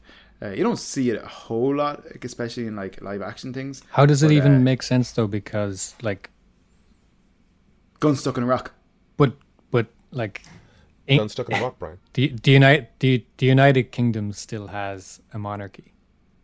There's a you can Gun stuck in a rock. they had kings. There's a mythology about kings, and they had like what's the modern day American equivalent to kind of trace that story? Like what? Abraham Lincoln, gun stuck in a rock. Right, cool.